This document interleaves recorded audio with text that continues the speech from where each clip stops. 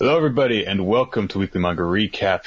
It is March the 1st of 2017, and we're here. We're going to talk about manga, Chris.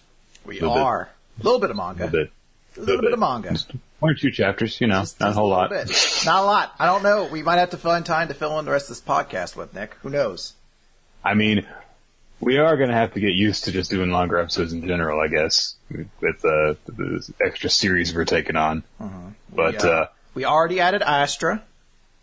We are going to be adding Seven Deadly Sins maybe next week, sometime around then, very soon, I imagine. So we'll already longer with those, and then there's probably going to be more after that. So, that. And then, good news, baby. World Trigger might be coming back. Volume 18 is coming out, and that seems to be a good sign, potentially. Yeah, Ashihara included a message from Ashihara saying that he is alive and well. Mm-hmm. Apparently lost like 15 pounds. Yeah, that's unfortunate. But alive and well is a good thing to hear. So hopefully he is in good health and able to recover. And Yep. But I guess this week, since we don't have any manga to talk about at all, we should just fill in the time. So Nick, I've been playing Yu-Gi-Oh! A lot recently. Yeah, I know. You're messaging me about that. You were messaging me about that the other night, and you're like, Nick, check out how great my sweet burn deck is doing. You don't understand. All right, so I've been commenting on the fact that I used to have an old school direct damage deck back in the day, and it used the Dark Room and Nightmare in it. And I was like, oh, sweet, that deck was awesome. And you always just laughed at that idea, because you're like, Dark Room and Nightmare sucks, direct damage decks aren't very good in general, especially in the current meta. If you came out with that current deck right now, you'd be destroyed. And then I was undefeated, Nick. Fortunately, Duel Links uses cards that came out like 12 years ago. No. This was in Yu-Gi-Oh! Pro. This has all the cards in it. Okay. So this was in Yu-Gi-Oh! Pro, had all the cards in it, and I battled our good friend Gav. Old Gav over here. Bip, bip. He had some horseshit deck. I don't know what it's called, but like he just shot Blue Eyes White Dragons out of every orifice onto the field. It was literally like that first scene in Yu-Gi-Oh! The series where it's Yugi versus Kaiba. Did you just summon a bunch of monsters in one turn? He summoned 3 Blue Eyes on his first turn. I was like, how whatever. I don't even know. And I still beat him. I beat him with my burn deck with the Dark Room and Nightmare on it. So 3 Dark Rooms of Nightmare. 3. I've since shortened it. I realize that's kind of unnecessary, but because they don't activate off of each other. They don't. And they just occupy the board that I really need for other shit. Well, if they did activate off each other, it would cause an infinite loop. So, fortunately, they don't. Yeah, but it's Dark Room of Nightmare. For those of you who are like, "What the fuck is that?" Basically, it deals more damage each time that you deal effect damage to your opponent. Yeah, it was 300 damage every time. Each iteration of effect damage, it deals an extra 300. Mm-hmm. So, if you have a lot of different effects that deal effect damage, it's more effective that way. So, when you actually were telling me about that, I thought you were talking about in Duel Links, where it would be like, why would you put 3 of your 20 cards in each No, they don't have Dark Room and Nightmare in that game. I'm sad. There's not enough life points for that to really be worth it. No, I have not tried a burn deck in that yet, but I managed to make it work. There's cards in that game. Yeah. Well, the fact of the matter is it worked in real life. And I'm taking an immense amount of pride in that. However, my throw together dinosaur deck, in which I just put a shit ton of dinosaurs in, it was like, man, fuck it, Metamorph, and I've got one more card left, Gear Free the Iron Knight, because I like that design. That didn't work so well. Metamorph and a card that won't work with Metamorph. Yeah. The synergy is too much. Imagine if my opponent steals Metamorph and tries to put it on my monster. Countered. Anti-meta deck. Oh, God. Alright, guys. We do actually have a bunch of manga to talk about. So I will save you the details of why I'm pretty much quitting Duel Links, as in, it's too boring. I'm not. Feel free to challenge me. Yeah. You use a strong monster to win. There you go. So instead we're just going to be getting right into the manga we have to talk about this week, because we still have 3 jump starts. Fortunately, we don't have to do each of the jump starts for the entire 6 weeks that we're getting new ones. But it's still a lot to do. And on top of that, we have Astra back, and we have a chapter of Boruto. So it's kind of fortunate, actually, that this week we don't have One Piece to talk about. Don't forget about the return of RWBY. Oh my god. Returned like Hunter x Hunter returned, basically. Except it was announced and planned. Yeah. So, yeah. Chris, like I said, we are working on getting 7 Deadly Sins ready to add to the lineup. But that'll probably be at least another week. And in the meantime, let's just do it. Recap portion of Week in Manga Recap. My Hero Academia. Chapter 128, Boy Meets World, I guess. You know. Did you ever watch that show when it was on? No, Chris? I never really cared for it. I don't know. There was something about, I just didn't quite get it. Maybe it was I was too young for it when it was popular. Because I never got, like, the Cory Topanga thing. I was like, yeah, that's whatever, who cares? They're adorable. And I guess, like, the characters weren't wacky enough. The only person I ever, like, found kind of interesting was Feeney. Like, just that, like, mentor teacher Mr. Matthews. But otherwise, yeah, it just didn't mean anything to me. It got weirdly different later on when it actually started to get wackier. Got much more over the top in its comedy. Like, literally, there's an episode that I think is basically the point where it lets you know, yeah, things are getting weird from now on, which is literally a girl that, like, his roommate is dating is a witch. What? Wait, it gets supernatural? Yeah, and she just has, like, a coven of witches. Wait, hold on a moment, what? Keep in mind that this was part of the TGIF lineup, which Sabrina the Teenage Witch was a part of, so magic is real in the combined multiverse. Boy Meets World, Witches of Pembroke? Yeah. What the... Wait, hold on. Wait, is that actually Sabrina the Teenage Witch, though? No. It looks like Melissa Joan Hart. No, maybe it did have her in it as, like, a reference. I don't know. That's fucking... That's mind-blowing to me, though. Like, it would be like if, what was the name of the evil fucking doll from Family Matters? Like, if that was actually a real character on the show, it just didn't show up in the Halloween episodes. I don't even know what you're talking about. Hold on, I'm going to find it. Evil Dummy Family Matters. You're going to be blown. Stevel, that was its name. Stevel. And hold on, you have to see the image of this fucking thing. And then, also in fairness, probably the single best episode of Boy Meets World was one that was a really wacky one, which was, it was one of those things that of course turned out to be a dream sequence, but it was done like it was a slasher film, which includes the unbelievably wonderful, gag where one of the victims gets a pencil thrown through his head, and then, his corpse falls down and it leaves a mark on the wall behind him, and someone else goes up to it and is like, well, always remember he was that tall. It's a pretty good gag. Yeah, there's also a scene where Stevel comes out of the toilet, because I think they flushed him down the toilet to kill him, but he came back, like at the end of one Halloween episode, he's like, I'm back, or whatever. I have seen considerably more terrifying dummies, so... It's not that it's terrifying, I just love that it's like a goofy fucking Urkel dummy that's just evil. That shit's... I don't know why, that's so funny to me. By the way, weren't we supposed to be talking about manga? Didn't we explicitly make a promise to not tangent too much?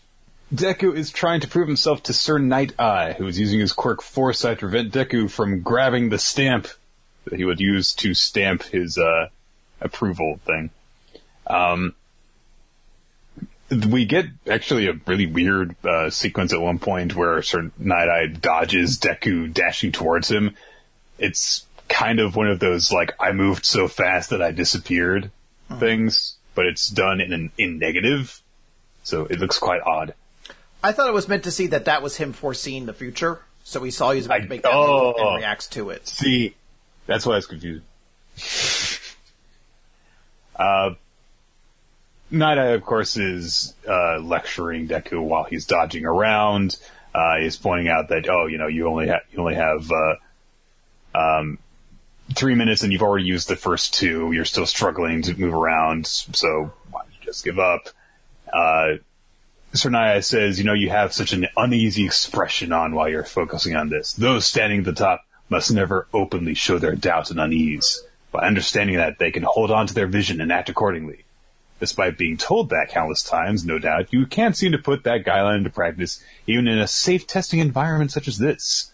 You swore you'd make me accept you. The more I see, the more I fail to understand why it had to be you. And Deku just replies by saying, well, he said I could be the greatest hero, and he throws this big old rack of books at Night Eye to try and distract him. And he's like, okay, well, maybe if he can't actually see me, then he won't be able to use his foresight. Can he see every single future event or just the target's actions? I've got to figure it out as fast as possible. And maybe that way I can use it to grab the stamp. And so he kind of dashes through the books as they're flying towards Sir Night-Eye and rushes towards it hands first while shouting, I am All Might's disciple! And Sir Night-Eye just kind of... It's kind of worth noting at this point. It's more noticeable as like a couple more pages into the chapter, but there seems to be something with Horikoshi this week that maybe he didn't have time to complete the entire chapter. There's quite a few scenes where it's very like rough line art still. Like in the shot where Deku's reaching for his hand, you can see that Night Eye still isn't like finished. The books themselves are kind of sketches. The hands of Deku are kind of used as still like sketch form. They haven't been fully like lined yet. And like a couple pages later, it's very noticeable as it's like, it almost feels like they went into the like Take On Me video. like I was about to just see like a dude in like a fucking aviator helmet with a wrench come after like some pretty blonde girl. Like, ah! I guess to kind of see what you're talking about, you can really definitely see it on Sir Night-Eye's jacket. When he's reaching towards the stamp. Sir Night-Eye himself does look quite rough. And you can kind of see it also when he's picking up the shelf of books, Deku's hand. Yeah. I'm not saying there's any issue with it. Yeah, I understand. Like, and I didn't notice it. I didn't notice it the first time around, so. Manga is a pretty demanding career to have, so it's understandable if these sort of things happen. I only just wanted to kind of point it out. It's not nearly so ridiculous as that one chapter of World Trigger where, like, everything was just, like, lined out heads. There was a chapter in Naruto back in the day that had an issue with that, too. So, it's not something that people are necessarily immune to. Why do you think Oda takes breaks all the time? And he probably enjoys sleep. Being able to, like... get the occasional 4-hour nap. He enjoys, like, being 50 and not having to, like, work 12 hours straight, 7 days a week. So, Deku rather hits the wall, literally, as he goes flying past Tsunade as he dodges out of the way, and Deku's like, oh, I'm not done yet! And Tsunade says, 3 minutes have passed, it's over. And, he's... says, come on, you came with one actual strategy and then you fell to pieces after it failed. So what's wrong with you? And Deku says, I didn't lose focus. And Tsunade is like, okay, so you just made a stupid mistake. And Deku says, that's All Might's 10th anniversary commemorative poster that's not sold anywhere, so I didn't want to step on it. And Tsunade looks around the room and realizes that as much as Deku is dodging around all over the place, all of his All Might merch has somehow been completely avoided. And so this catches him by surprise because he's like, even though I was taunting him like that, he managed to actually still be aware of his surroundings while he was also working to get the stamp from me. So he actually chuckles to himself for a second. Just before Mirio and Bubble Girl come back into the room because they heard the commotion inside. And Tsunade says, I accept him. And Deku is like, but I failed the test! And Sir says, I told you to steal my seal. I told you to steal my seal and stamp the form yourself. But I never said that I would reject you should you fail to do so. And Mirio observes, oh, you made Sir laugh. And, yeah, he did. A very tiny little chuckle, but he did it. So he succeeded on that ground in order to make him accept him. And Tsunade is kind of still lecturing him as he is explaining, Your placement here was decided the moment I heard you were coming, and I knew all along that you wouldn't be able to that you would not be completely useless to me. But I still had not accepted you. Now that the people are without their symbol, they don't need merely a small spat. I am completely tripping over myself, this stupid speech. The people are without their symbol. They don't need merely a small spark, but rather a bright and shining light. Even if it goes against his will, you will gain the experience in this pro-hero office that will make you very aware of who is best suited to that power. And he drops the stamp into Deku's hands. He stamps the approval form. And so Deku has renewed determination from this experience, essentially. He stamps the form. So we cut ahead to the next day, where the art is a lot cleaner, honestly. Yeah, I think this part was probably done earlier. Yeah. And we get to see Mirio's superhero outfit. It's... Shocking. You can kind of tell it looks as though he designed it when he was 10, I think. Yeah. Which, I mean, didn't Deku kind of do that too? Was it Deku did the same thing with his original outfit with the stupid ears. He has not worn that hood in a long time. I'm sure there's supposed to be some moment where we're going to see, and maybe it's because maybe all the art wasn't finished, and maybe it looks a little bit more impressive with all the precision done to it. Or I'm just waiting for that moment where it's like, oh, this is how this part of the costume aids in my my power. Because otherwise I'm like, it seems like a really dorky looking costume. But when he turns intangible, all his clothes fall off anyway. Maybe, but there has to be in this world of My Hero some material maybe he can't phase through, like the ruby quartz of the My Hero world or something. I don't know, or it phases with him. I don't know. Ghost ore. Like I'm not being paid to write this. All right, I'm just noting. The ruby quartz. Yeah, fucking Cyclops. That's why he can't shoot his eye blaster. Oh, okay. Don't act like I'm not a. Did you know what I'm talking about, Nick? We're both nerds here. You don't get off on this. Because the first thing my mind jumped to was Steven Universe. So. Oh. No, I have no idea anything in that. I like how Sir Night-Eye, because they're all in their superhero outfits, Bubble Girl and Deku and Mirio, and Sir Night-Eye is just wearing his suit. So I guess that's his superhero outfits. What? Does he actively patrol? It sounds like he's more of like a mentor kind of character. Or maybe it is just his suit. I mean, fuck, if I look that dapper, I'd probably just walk around. They're patrolling. They're splitting up. Mirio is going off with Deku while he's going with Bubble Girl, so he's on patrol. Yeah, I suppose so. I don't know. I guess it is. Or maybe his like real suit pops up out of somewhere. I don't know. Yeah. So, Sir Night explains what's going on, and he says, a small organized crime group called Shie Hasakai, their young head, a man named Chisaki, or... Huh? Guess who is it? I don't know. It could be anybody. Well, who could it be?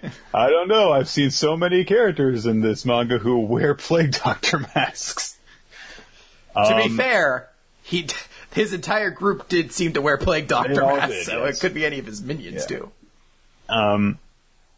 Deku is like, I thought that the Yakuza were kind of dead, and Bubba Girl says, well, yeah, they did disperse a while ago, but this guy's gathering forces for some reason. He made contact with the League of Villains recently. We don't know exactly what happened. And Sir Night-Eye says, however, we've acquired no evidence of any wrongdoing, so we can't treat these people as full-fledged villains. Didn't they, beat up a bunch of bank robbers on the street and, didn't he essentially crucify them? How do they not know if this guy has committed atrocities? Yeah, I feel like I really definitely at some point need to go back and reread that chapter, because at the time I remember being twice, that chapter featuring twice, he murders a couple of bank robbers, basically. Yeah, at the time it was like, why are we getting this chapter on twice? I didn't, just digest everything. I guess I really need to go back now that he's a major character again. So what they're looking for while on patrol is concrete evidence of criminal activity while being careful not to attract their attention. So they split up and go off in separate directions, and all of a sudden this little girl just scampers out of an alleyway running away from someone and bumps right into Deku's hip and falls to the ground, and she's got a single devil horn sticking out of her head this way. And Deku immediately bends down. It's like, oh, I'm sorry. Did I hurt you? And she's obviously afraid. And the guy who was chasing her comes up behind. And, oh my gosh, it's Overhaul. Don't touch him, Deku! He'll explode! And he just kind of says, shame on you causing trouble for this nice hero. And Deku is narrating from that way that, the way that they did in the Stain thing, where there was like the ominous narration that made us think that someone was going to die, and then nothing all that bad happened, actually. Something awful's going to happen. We're going to get reprimanded relatively easily by a dog police officer. We won't get credit for stopping the villain. And that's basically it.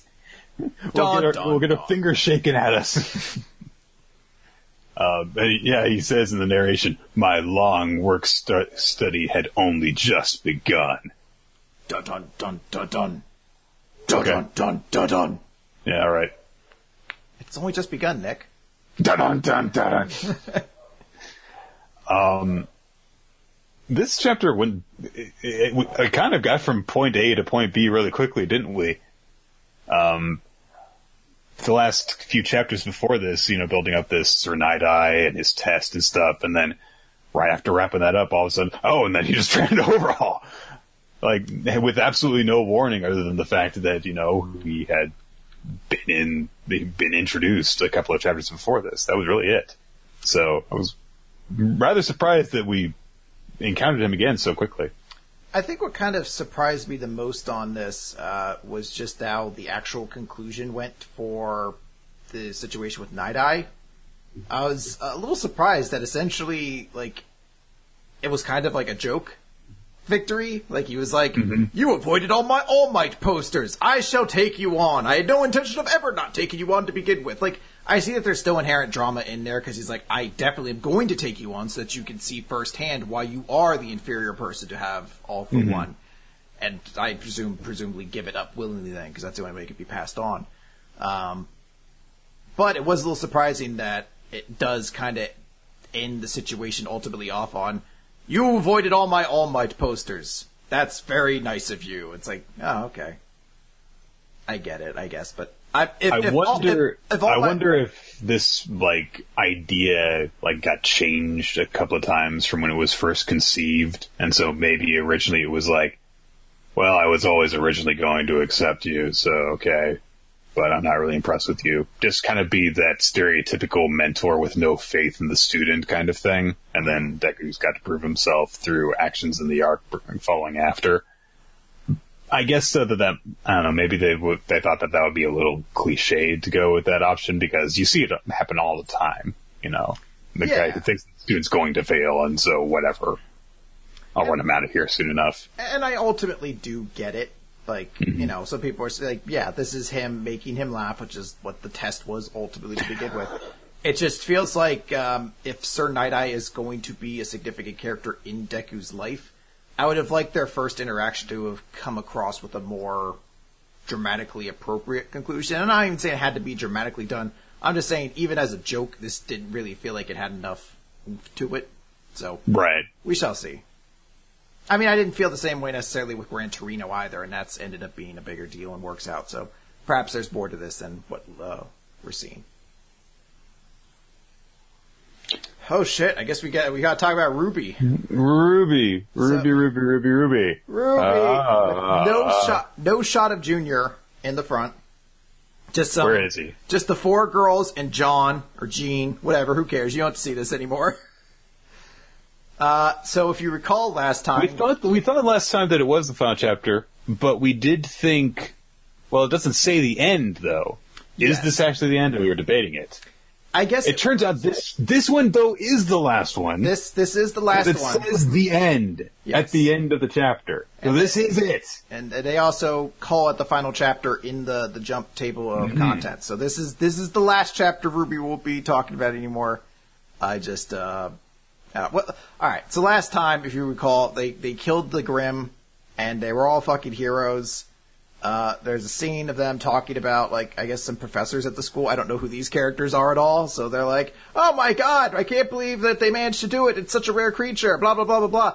And I guess it's because he's, like, talking so much and so frequently that all the girls are meant to have, like, goofy reactions to it.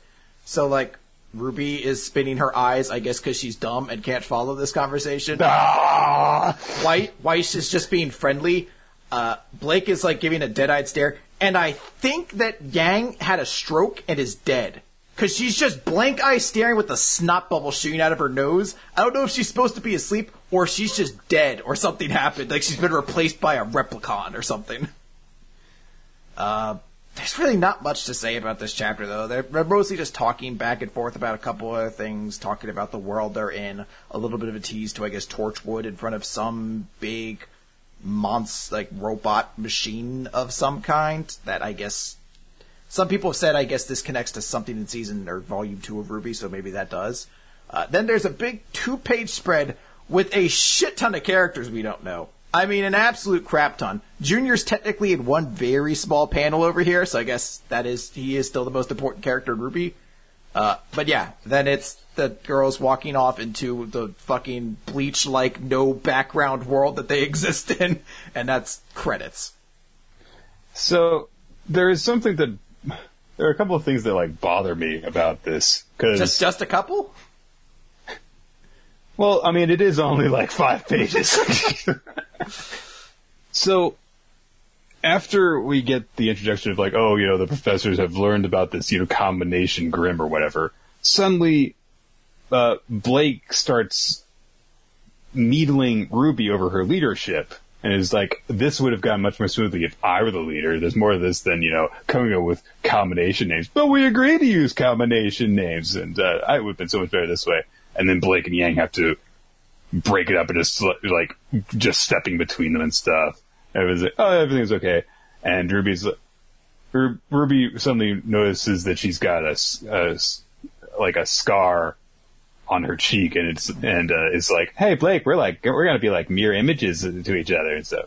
It's like, okay, this interaction between them is like they're rivals.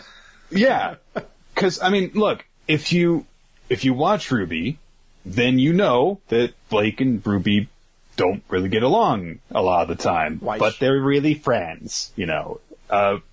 But this is the first hint of this that we have really gotten in this manga. Because during that fight with the Grimms, they worked together quite well. There was no bickering really between them that I can remember. And if it was, then it was so, like, unmemorable that, you know, it didn't leave an impression, but apparently this is, like, something you were supposed to take into this conversation. So... It's the sort of thing we've been talking about throughout our discussion of RWBY the manga, where it's like, we don't get who this is for. If you are a fan of the series, then yeah, you get these interactions and maybe this adds to your enjoyment of it. But if that's the case, why did the first 2/3 of the series was spend on just, you know, redoing trailers you've seen many times over, I'm sure. And for new readers, yeah, this doesn't make any sense at all. And you're just getting this kind of now abruptly. It almost feels like there was a list of bullet points that they wanted to hit, and they just kind of like checked them off as they were put into this adaptation, as opposed to writing an entire story that kind of flowed together. Yeah, I'm curious what, like, sort of the thought process behind putting this all together was. If it was like, hey, we want to make this something that's accessible for fans who maybe don't know what the show is, but they like manga, so they can read this and get interested. But they're like, oh shit, we need to have a story in this, so I guess we'll add something in here that connects to something, but let's not make that too long or whatever. I don't know. I think my energy to be frustrated by this is past, just because I've said it so many times. I just don't get what the point of this was. Like, this is the end.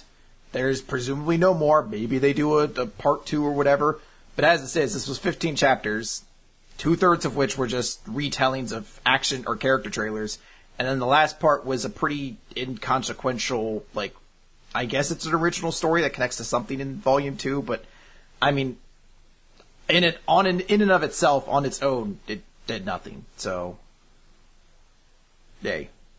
Yep. I don't really know what else to say. I guess if you are intrigued by what you've seen of RWBY, the show's on Rooster Teeth. You can check it out there. I think it's also on Crunchyroll and a shit ton of other places, so you can watch that. And it's probably better to just watch it and just ignore that this manga even exists. Speaking of ignoring a manga, Fairy Tail. Yes, Fairy Tail, chapter 524, Black Future. So, last time, Actologia showed up. He crashed down from the sky, and he was now freed from Irene's, I send you to the other side of the world magic, basically. And this is Urza and Wendy reacting to him, and they're scared shitless. And I actually kind of like this, because they're scared, terrified, and Actologia just walks up and he's like, "It was you, wasn't it?" to Irene's body. "That you are my mother." And he just starts kicking the shit out of her in a violent looking scene where there's just this harsh sound effect of grunch as what seems like he's just kicking her so hard her chest is exploding. There's blood shooting out. So I don't know if he's ripping her apart with his foot or if it's just meant to be she's bleeding out of his kick wounds. But it seems savage, and at least for this moment, it's not like Wendy and Urza immediately being like, "Don't you do that to my mom," or whatever. It's a moment they're just horrified that he's doing this, and they can't really do anything to stop him as he goes full on kicking the dog evil because he's just laughing while stomping this corpse. Yeah, so it's okay, that's pretty satisfying. It's nice seeing Actologia still feel like he is the biggest fucking deal in this room. Which comes across as the ultimate point of this chapter, as we cut over to the fight between Zeref and Natsu inside a Fairy Tail. Basically, they just exchange a couple blows. Zeref knocks Natsu away. They note that because he doesn't have Ignel's power anymore, that his chance of actually beating Zeref has disappeared. And that's when Zeref realizes, shit, he's here. So, Natsu, fuck off. If you really care about this planet, then you had to let me go kill Actologia, because no one else is going to be able to. Cut away. August is essentially saying the same thing. Hold on. I really don't like this brief exchange that Zeref and Natsu have. Okay. Because Zeref suddenly turns into Kung Fu Master guy. I really did not get the impression of him up to this point that he was basically going to fight the way that Natsu fights. And I'm kind of disappointed that he does. I mean, it makes sense in the sense that we haven't seen, an actual magic out of him that isn't just Death Zone.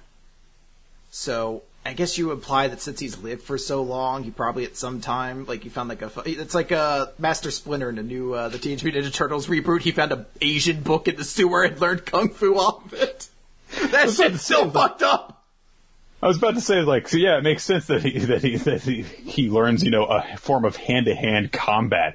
I'm sure he had plenty of practice with all the people who died around him. All the people who immediately perished once they got within 40 yards. So we're going to teach you the white belt for now. He's like, all my weak masters. I know Kung Fu.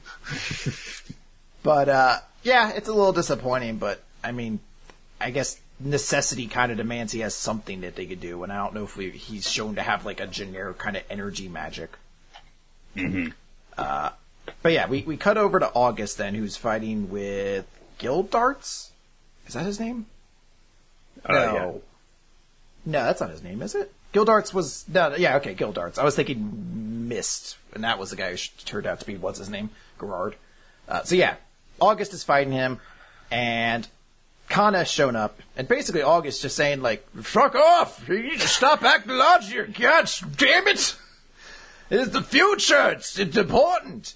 And he's essentially saying, look, you don't get it, but the extremes to which our master's going through are necessary, because it's literally the only thing that's going to stop this world from being destroyed. You have to accept this. And Kana's like, shut up! No! Fairy Tail! I don't care what kind of rationalizations you use. The only thing that's important in our world is friendship and laughter and having fun together. It's like Apocalypse Dragon literally killed you doing that. Literally destroyed you all. We held hands. It was fine. Yeah, we got teleported. It's like, all right. Bullshit friendship magic aside, you would have been killed in your own fucking laughing and holding hands nonsense. maybe you guys should give this dude the benefit of the doubt here. So she fucking uses fairy glitter to blast him, and he doesn't give a fuck. He's like, whatever. That was pretty lame. I'm August, bitch. Yeah, he's like, I'm dope as fuck. Can't touch this. You can't see me. At which point, in case you forgot to fill off. I'm still knock your bed off. He says over to Gildarts, do you love your daughter? And he's like, yeah. And he says to Kana, do you love your dad? She's like, no, but I guess so. He says, well, I've acquired every magic in the world, and yet there's one that eludes me. The love of a parent and a child. I'm like, what? I'm completely impotent, and so I can't have kids. I'm like, what does that mean? I've acquired perhaps every magic in the world, and yet there is one that eludes me. The love between parent and child. Is that supposed to literally be a form of magic? Like, do you believe in magic in a young girl's heart? Yeah, I get Disney sells us on this notion that love is magic and things like that. I don't think it's literally a combative form of magic. Oh, come on. No, Chris. Remember, Harry Potter, Avada Kedavra, was countered by the love of a mother for her child. Oh. Man, I'm glad I didn't read all Harry Potter. That shit sounds so lame. It was old magic, Chris.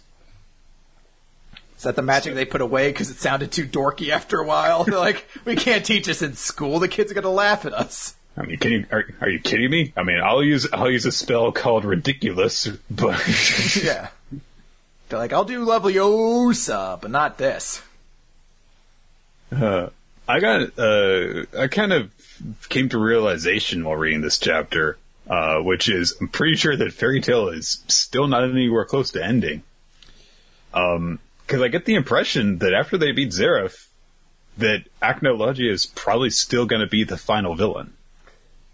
That's what I think's going on. I guess kind of works. I always kind of figured it would have to be Zeref, since that's the one who he's, like, Natsu's going to have an actual, like, a connection to. Like, there's actual emotional weight there.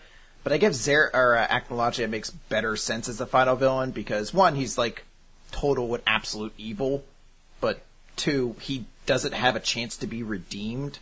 Right. I don't think they're not going to go with that angle, so I guess it's a way for, like, the final fight to be more, like, black and white sort of thing, and maybe Zeref has a chance to redeem himself and sacrifice himself to stop. I don't know.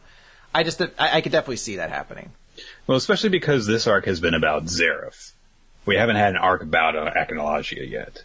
Mm-hmm. So, I mean, for as long as he's been involved in the series, and for as much as he's been built up, I really don't think, even though it's Fairy Tail, and you can't really put anything past Hero's bizarre way of dealing with issues that feel like they should be long-standing and then get resolved by saying, oh, he decided to be human, so he's fine. Then I still think that he would not take that villain and then just, like, have him be defeated without giving him, like, a really big built-up conclusion. Mm-hmm. Zeref's time to be defeated seems like it is approaching soon. Acnologia seems like it's far off still. I can see that. But, so, yeah, I don't know if this is like, I'm like, oh, what an awful chapter or anything like that, but it is definitely one where I'm just like, eh.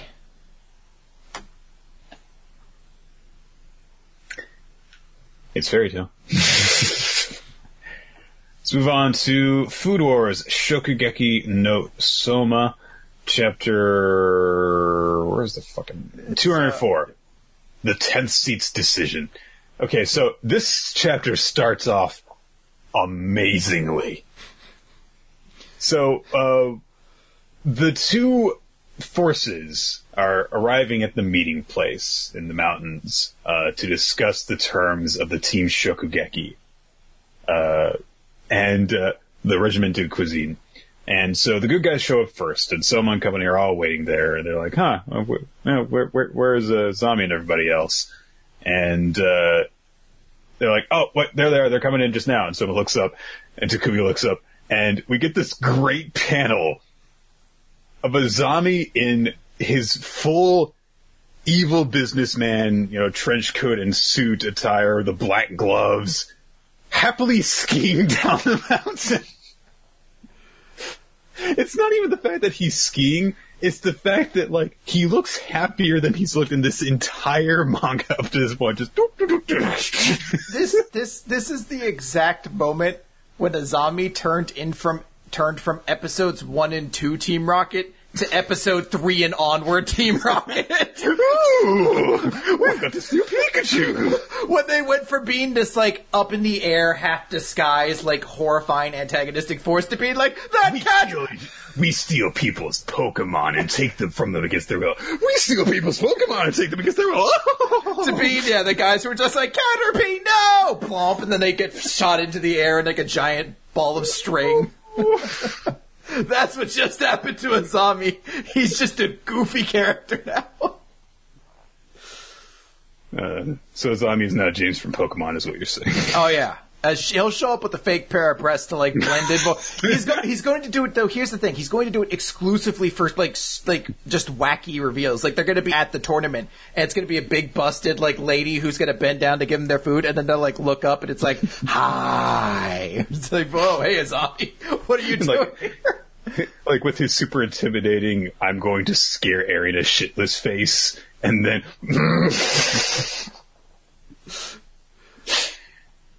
Anyway, I love how, like, everyone has reacted to him like, what the fuck, man? Well, that's what sells it. Like, it's not meant to be intimidating. Takumi and Soma's like... They're like, what happened? And even Megami in the background is just like... Huh? This is the guy that we're just terrified of, that is, destroying our friends, this weird, happy, skiing douchebag. And I guess that he just made that a thing, because you can see Tsukasa and Rindo behind him with, like, a toboggan and a snowboard, so he's like, everybody, grab our various different snow hill transportation methods and come down. Like, it was probably the dude with the sword behind him and, like, a fucking snow tube, and, like, and one behind them, like, the little girl had, like, an Itadog slog team, slog dead team. The glasses girl has a freaking snowmobile. Azon just got tennis rackets on his feet. He's like, this is horseshit. This doesn't count. Rindo's still cold and shivering.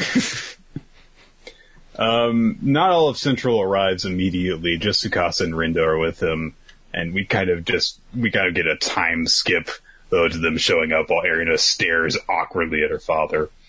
And then we get this pretty cool... I just realized that the chapter Azami fucking goofily skateboards her skis down a mountain is it's like the big first real meeting Arina has had, or like conversation that they've big confrontation where she actually has, like, there's actually a two-way conversation that happens between them, and all of a sudden Azami's way less intimidating. Like, he couldn't have picked a worse time to suddenly look goofy. Maybe he's trying to look cool for his daughter. He's like, once she sees my sweet skiing style, she'll definitely join Team Me. Team Me. Not Team Dad. Central. Just Team Me. Not Team Azami. Team Daddy. Boom. God. We actually get this really cool full-page spread of the two different sides squaring off, and they're on opposite sides of the train tracks that they arrived on.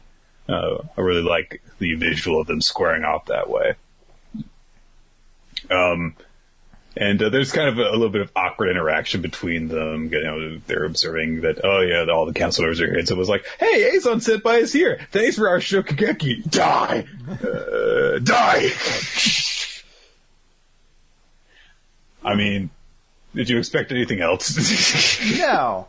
One thing I just realized, though, they don't include, and I guess it's because we haven't met them yet, and maybe the reveal's coming later, but we know from the whole part with Hayama that two other people have been added to the council, and they aren't there. They aren't there at the meeting, just the original members of the council of 10, minus, of course, Arina being on the other side, and then the others who being absent. The three that were actually kicked out, they're all gone. They're all not present either. So yeah, it's Azami and like one other teacher, and then the 6 remaining council members. And yeah, so we still don't know about those other 2 replacements. And in fact, there might be a total of 4 more replacements. Spoilers. Kino Kuni goes over the rules for the team battle They're going to go to the venue at the southern tip of Ribbon Island, where a regiment du cuisine will be held. The plans include spectator seating for the regular students, so essentially it's going to be like a big public execution, is Azami's intention. They're going to crush the final resistance at Totsuki in a way that everyone can see. Pardon me. Mm.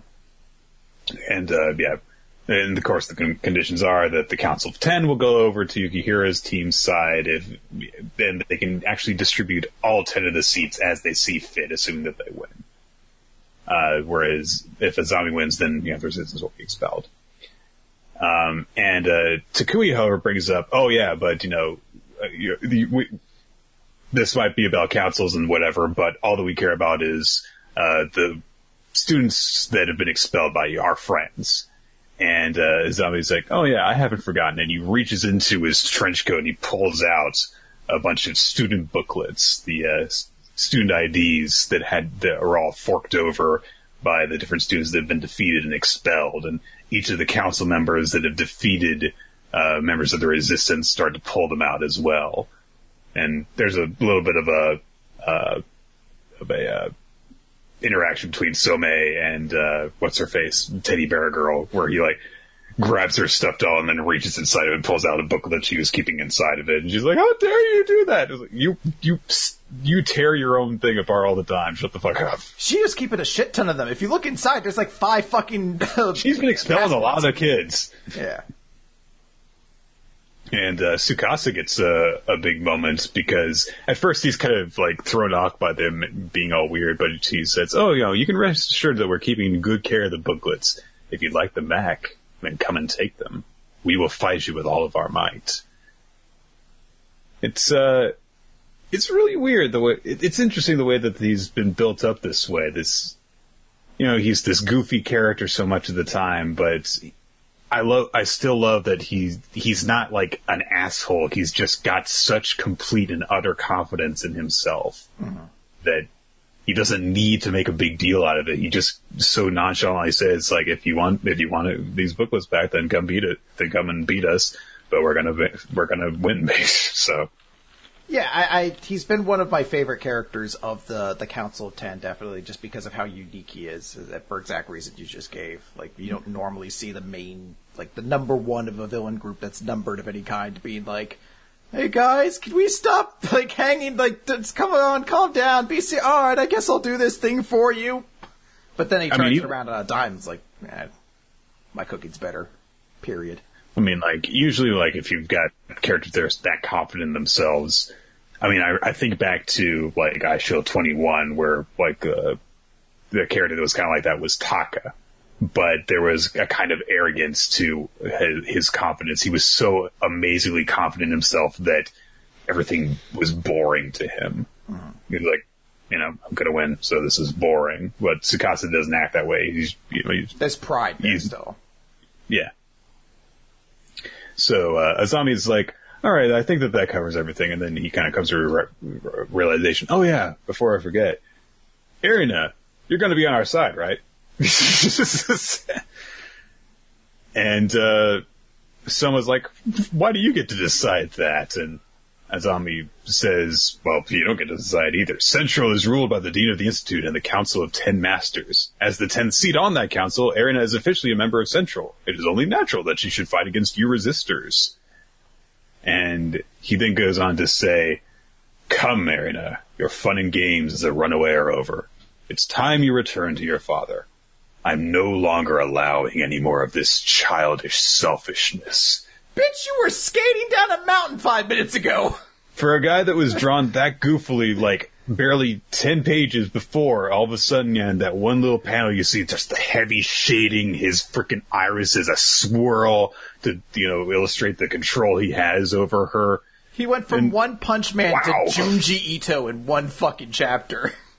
In fairness, you gotta have that with villains, I think. You can't have them be one tone all the time.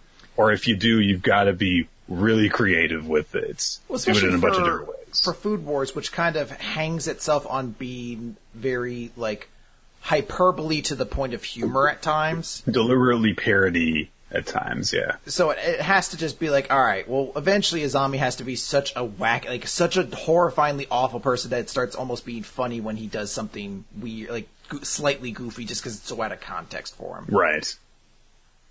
So Erina takes a deep breath. And they actually kind of make a joke of it, because she takes a deep breath and she stares at him all determined.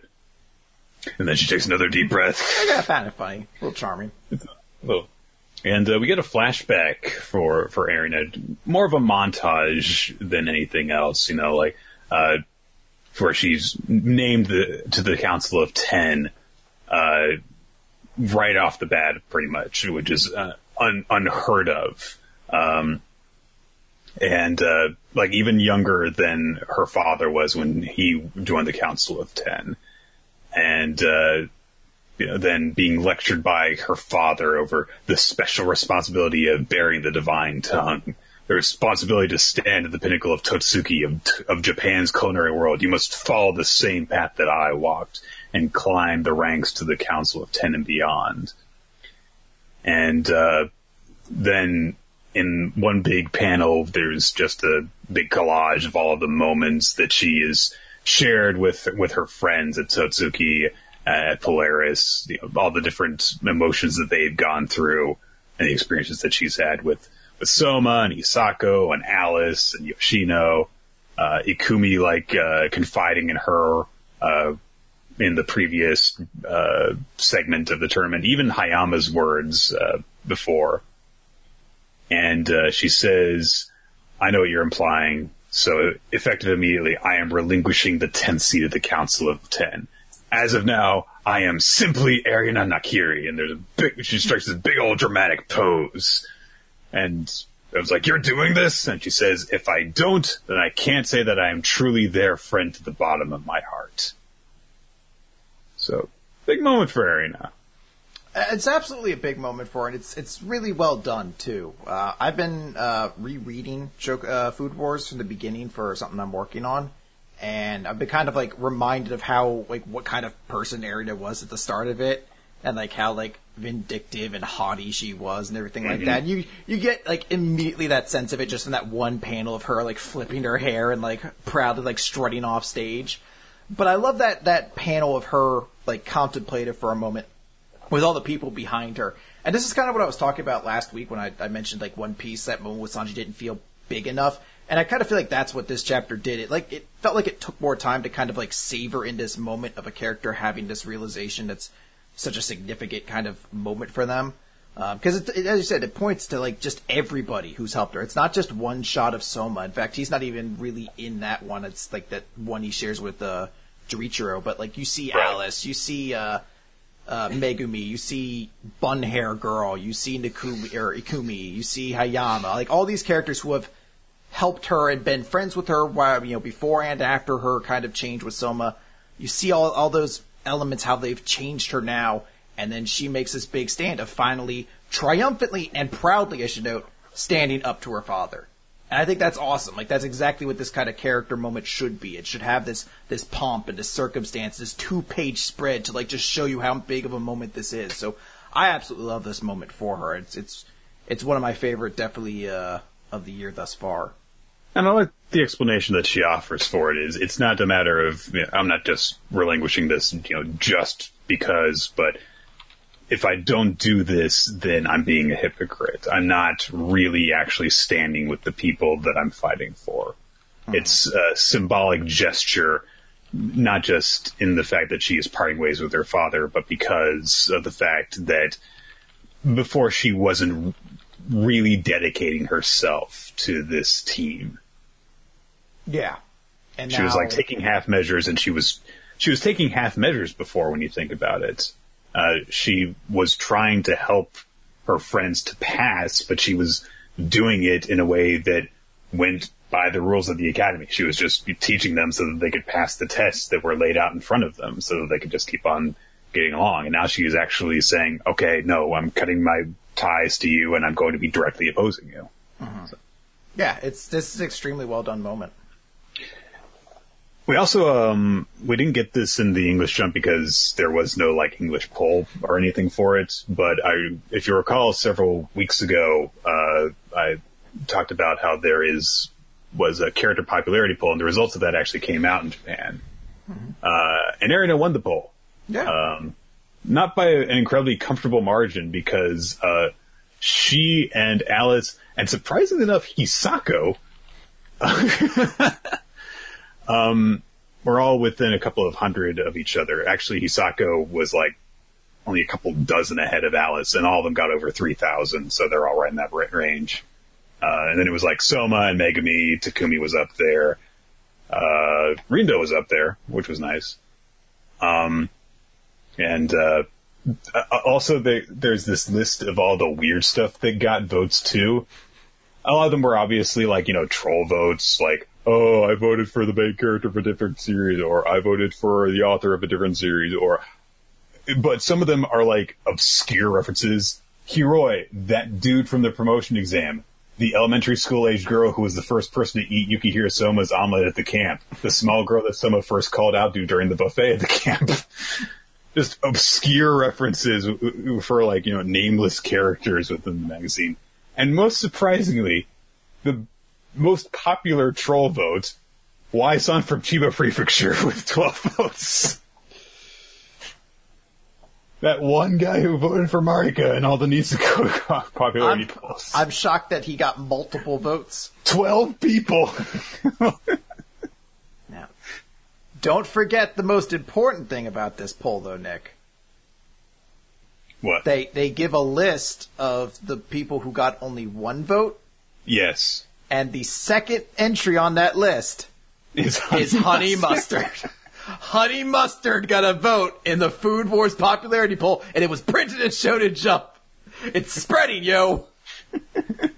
Before long, everybody's going to know how glorious Honey Mustard is. One of these days, so we're going to mention. It's like, oh, you can actually go on this page and enter in your own vote and stuff. And there's going to be a write-in, and someone's going to put down brown sugar cinnamon Pop-Tarts. That's what happens next time. Well, they can't. They probably can't put in Pop-Tarts because it's trademarked. So put in brown sugar cinnamon pastries. Yeah, toaster pastries. Yeah. All right, we got that was Food Wars. Now we got a shit ton of jump starts. Jump starts. All right, let's start off because I guess we'll just do these in alphabetical order with Poro's Dairies. We weren't especially impressed with the first chapter of this series. It's about the Demon Prince trying to live in the human world and learn about humans because he's interested in them. And then demons keep on trying to beat him up, and he punches them. Page 2. Poro is late. Poro is late to class because he's too busy observing things in the human world, like traffic lights, which are different from the demon world traffic lights, which say, hit him, run him over again. Because their world is comedically violent. Pretty goddamn hysterical. It's funny, yes. He is accosted by a hall monitor because he is 30 seconds late, and the guy is like, "You're expelled." And Poro's like, "Why?" And the guy whose name is Tadashi is like, "Because you broke the school rules, but just a little." But just like killing one person makes you a murderer, being late by 30 seconds means you're tardy. Okay, that's a little funny, equating the two, but Tadashi is so absurdly strict and vindictive against people who break the rules that he gets possessed by a demon who wants to take on Poro, and like he ends up using demonic strength to beat up some bullies that punched him for rules.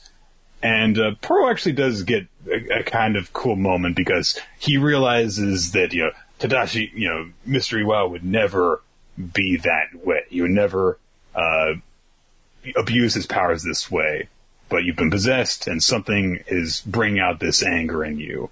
Taking rules into your own hands to harm people, you aren't capable of that. That's what demons do. So leave him alone, and he reaches inside of him and rips out the demon and then flicks it away. It seems as though it's the introduction of a new supporting character because we see, he encounters Tadashi the next day and he scolds him for being late again because he was distracted by a mailbox. But he's like, well, you're just late a couple of minutes. It's no big deal.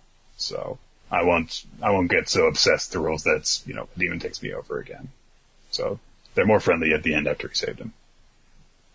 They make a joke also about rabbits on the moon. Yes. Yes, they do. Yeah, I mean, there's not a whole tremendous amount to say on this. I guess this is also their way of kind of moving this, possibly, if it needed to, in more of a, shonen, battle shonen way, because now they've introduced the idea, demons can, take over the body of students as well, and, make them evil, so this is their black gear for Poro to get rid of, but I'm still just not sold on this whole thing. It just hasn't caught me.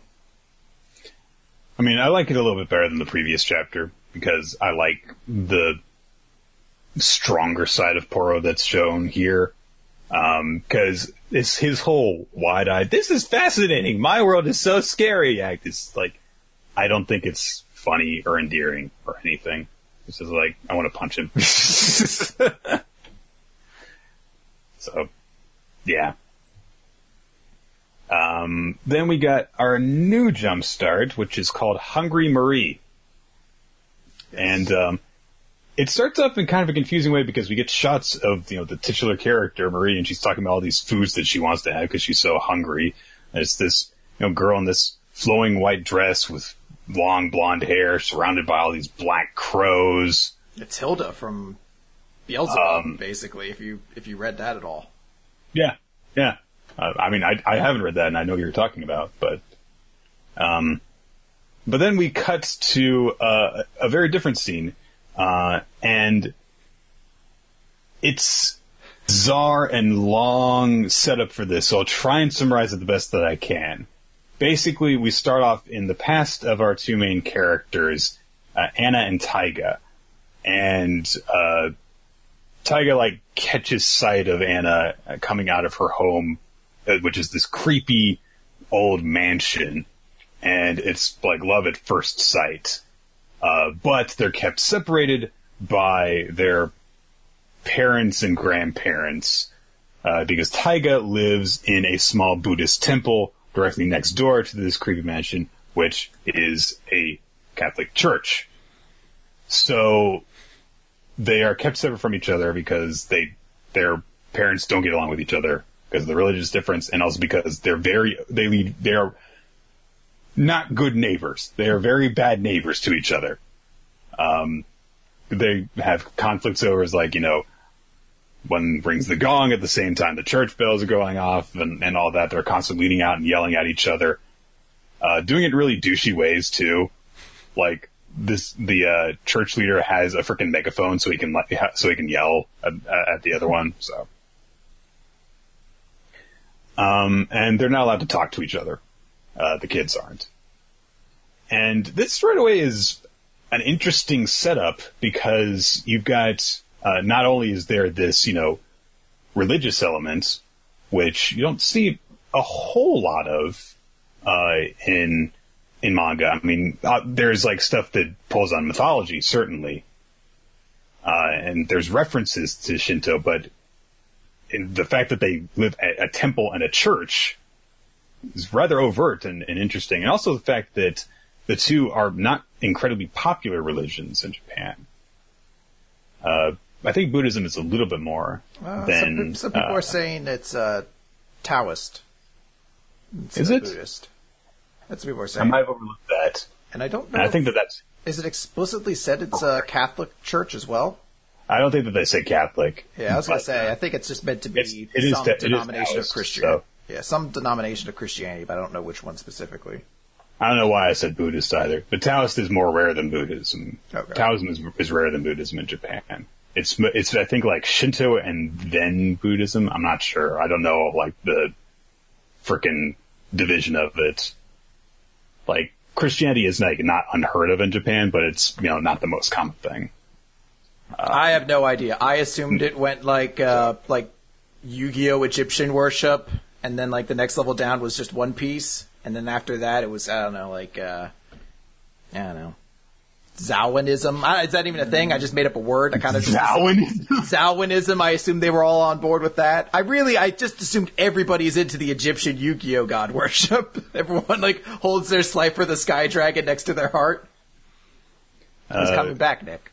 according to Wikipedia, so grain of salt here, folk Shinto, or not religious, is how more than half of Japanese people report.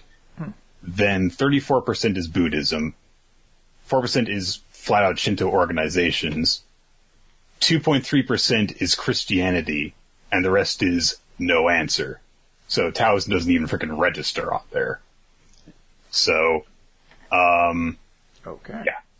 So quite rare for both of them. Yeah, it is interesting that it's a religious element that's put on top of this, like, Romeo and Juliet-esque kind of thing. It's like Nisekoi, but instead of warring mob bosses, it's warring religion, which is a little bit more taboo, but yet at the same time a little bit more interesting to kind of see. There's some interesting comedy that happens during this setup because, like, there's some self-aware humor as we're setting up who the characters are. Like, Taiga's got some friends, and it looks like for a second he's going to assist this gang with his martial arts abilities, and he's like, no, this isn't that type of story. One of his friends comes along and they start talking about it. I was like, no, it's not that type of story either. No, this is my love story. It's not the story about a partying playboy. It's not the tale of the high school kung fu delinquent. This is my love story. He confessed to Anna. And by random circumstance, they happen to come across each other while they're both on their way to school. And so he's thinking to himself, I could confess my love to her, but I don't know if I should do that. And instead of having a shoulder angel and a shoulder demon, like, councils, like, appear on either side of him, like, at tables, it's a little weird. Yeah, I guess it's like, apparently his angel and devil are out right now, so it's like the councils are there. They're like, Devil Daddy's not here, do it, bro! Also, one of them has a ridiculous mustache. But before he can decide what to do, Anna is like, I will summon her. And she takes out this carpet with a freaking summoning circle drawn on it and starts laying out these candles and stuff. And she starts chanting. And Daiga's like, what's going on? And she realizes she's being watched. And then she gets really embarrassed, rolls up everything and starts to leave.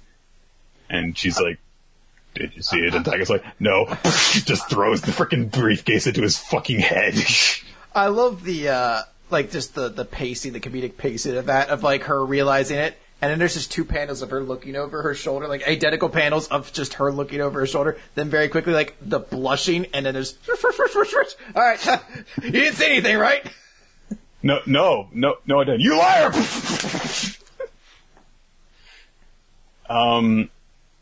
So she says, like, okay, well, you know what I'm up to now. And Taiga's like, yeah, it's necromancy. Like, necromancy is cool. Who are you trying to beat back? And she says, a princess of a royal family. But since you've witnessed what I'm doing, you have to come with me now. And he's like, what are you talking about? And she says, if by accident someone gets to know our secret, I must force them to become an accomplice. That way they won't be able to talk. Makes sense to me. Daiga's just like, okay.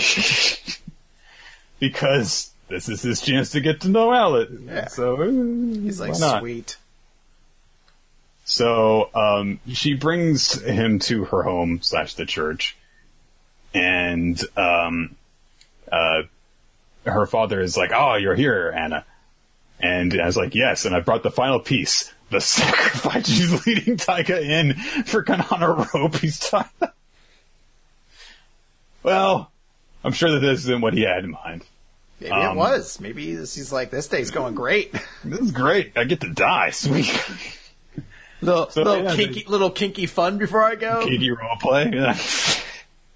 Yeah, I'm your bad little sacrifice. She's like, yes, you are. You're going to be disemboweled. He's like, yeah, it's a little more real than I usually like it, but all right, let's go with this. So, like, after Anna explains the situation to her father, he says, well, sorry, Taiga Bichogi. I mean, I need you to forget everything that you saw, things that you heard. And also, I need you to be the sacrifice instead of the chicken thigh we bought on sale for 389 yen. It's like, well, this less than $5 chicken I bought was meant to be the sacrifice to bring this resurrection to Not life. a live chicken, a chicken thigh. The cheapest sacrificial ritual ever. He's like, look, I want to bring her back, but I want to be thrifty about it. And he's like, why don't you just use the chicken thighs? Like, well, what if we just end up summoning some cheap ghost? You were planning to do that, though. That's where the god from like Full Metal Alchemist who shows up with the whole equivalent exchange is like, I don't know, what do I take that you tried to offer me $4 for? I guess I take your mustache and like I make it like, I don't know, just a piece of chicken on top. You fucking, I can't even be like vindictive to you. There's nothing for me to be angry about here. You're trying to offer me $5 worth of raw chicken. And the father starts to kind of explain himself a little bit by saying, like, we have no choice to operate in secret. And he says, like, oh, well, I mean, we aren't going to kill you. No, we just want to beat the crap out of you to make sure you forget everything. Again, very straightforward, very clear. I like that. And then he says, we have to remain in secret, though, because necromancy is heresy in the church. But as the Sakamiya clan, we have a noble obligation to fulfill. The last princess of Royaume de France, the resurrection of her highness, Dairies Charlotte. We must bring her back. And he starts to explain this story. I shall teach you our history before I send you to meet your maker. And he explains that we were part of a clan that served under Queen Marie Antoinette, and some say that their noble works were even carried out by the Versailles or something like that. You mean the Versailles? No, shut up. No, it's different. But basically, right around the time of the French Revolution, Her Majesty was concerned about her child's future. I'm surprised that Marie Antoinette is the one getting this tragic backstory. She's like one of the least popular rulers in frickin' European history. But anyway, so she was concerned about her child's future, and so she apparently gambled the black magic of resurrection, a grimoire, in order to try and use it as, leverage in order to get money, and they lost it. So, Tiger's like, it sounds like freaking drunk idiot rambling. What the fuck are you on about? You guys are all idiots. Don't do this to me. What are you gonna do? Can't win them all. But her father says, at long last we have figured it out. A way to bring a soul that was once lost back to this world. This is a memento from Her Royal Highness, and we will attach her soul to it.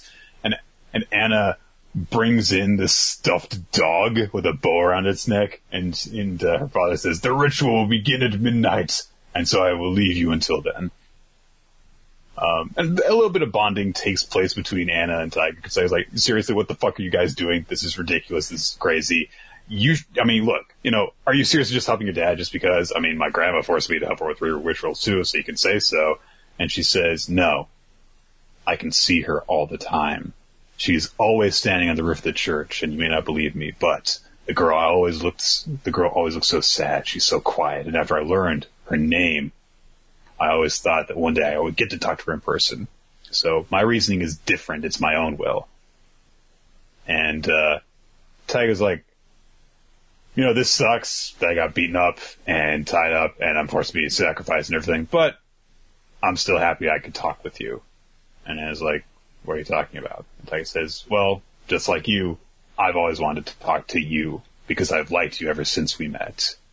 And it's this big, dramatic, heavily shadowed 2-page spread that this happens in as lightning flashes in the background and lights up the room that they're in. And Anna blushes again because, he's just confessed to her. And he says, it was as though I'd been struck by lightning. And then pans back and shows, he was struck by lightning. There's just a smoldering fucking crater where he was. there's a hole in the roof from where lightning came through, and it's like, but was so stunned by the long confession she didn't notice at first. Then she realizes that his ashy remains are all that's left. She looks up, sees the hole in the roof, and she's like, "What? What? What happened?" Oh. And her father rushes in. It's like, "Oh, that lightning! Holy crap! It did hit us! Amazing!" And they're like, "Oh, you mean Taika was those chicken thighs? So we had 2 pieces, right?" All he cares about is they've got to have the chicken for the sacrifice. He's like, "I didn't just lose out on $5, did I?" And it's like, "No, father, it's not that." "Oh, don't worry, sweetheart. An extra solar tube doesn't matter. Thank goodness his bag is safe. We can use what's in there." I'm getting the feeling, too, that, like, the fucking soup he just made or whatever is probably cheap as shit, too. He's just a real bargain scraper. Oh, God. But all of a sudden they hear a scuffle coming from beneath the crater. And they're like, "Oh, he's alive." And they hear a voice saying, "Oh, it's like the world went white. Where am I? What's happened?"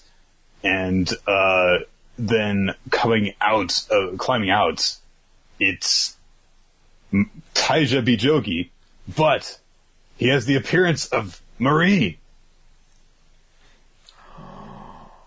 So, all of a sudden, it's revealed that this is a body switch gender change story, which was rather unexpected. Well, yeah, I mean, it seemed almost, like, obvious from the way that the series was started. That was like, oh, like, so the next door neighbor of his is going to be this hungry Marie girl or whatever, like something or like there's that. going to be, or there'll be like a love triangle involving the spirits of this girl that she sees, something like that, maybe. Or just the way that like she'd be into it. If it was going to have an effect on anyone, it would certainly be on his neighbor, since she already kind of looks like her. Just the hair isn't done up. But no, the fact that he's the one turning into her.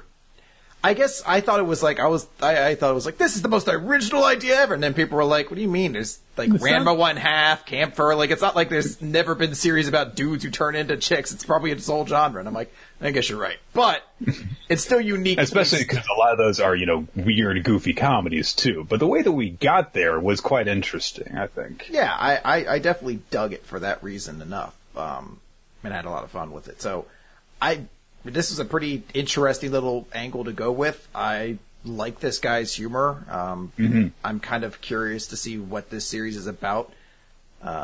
Beelzebub had a lot of really strong moments to it, so I'm hoping that this one, since it doesn't have to necessarily be like that absurdist comedy at times, it's able to develop into an interesting way. And hey, we'll see what happens. This is certainly an interesting direction to go with, if nothing else.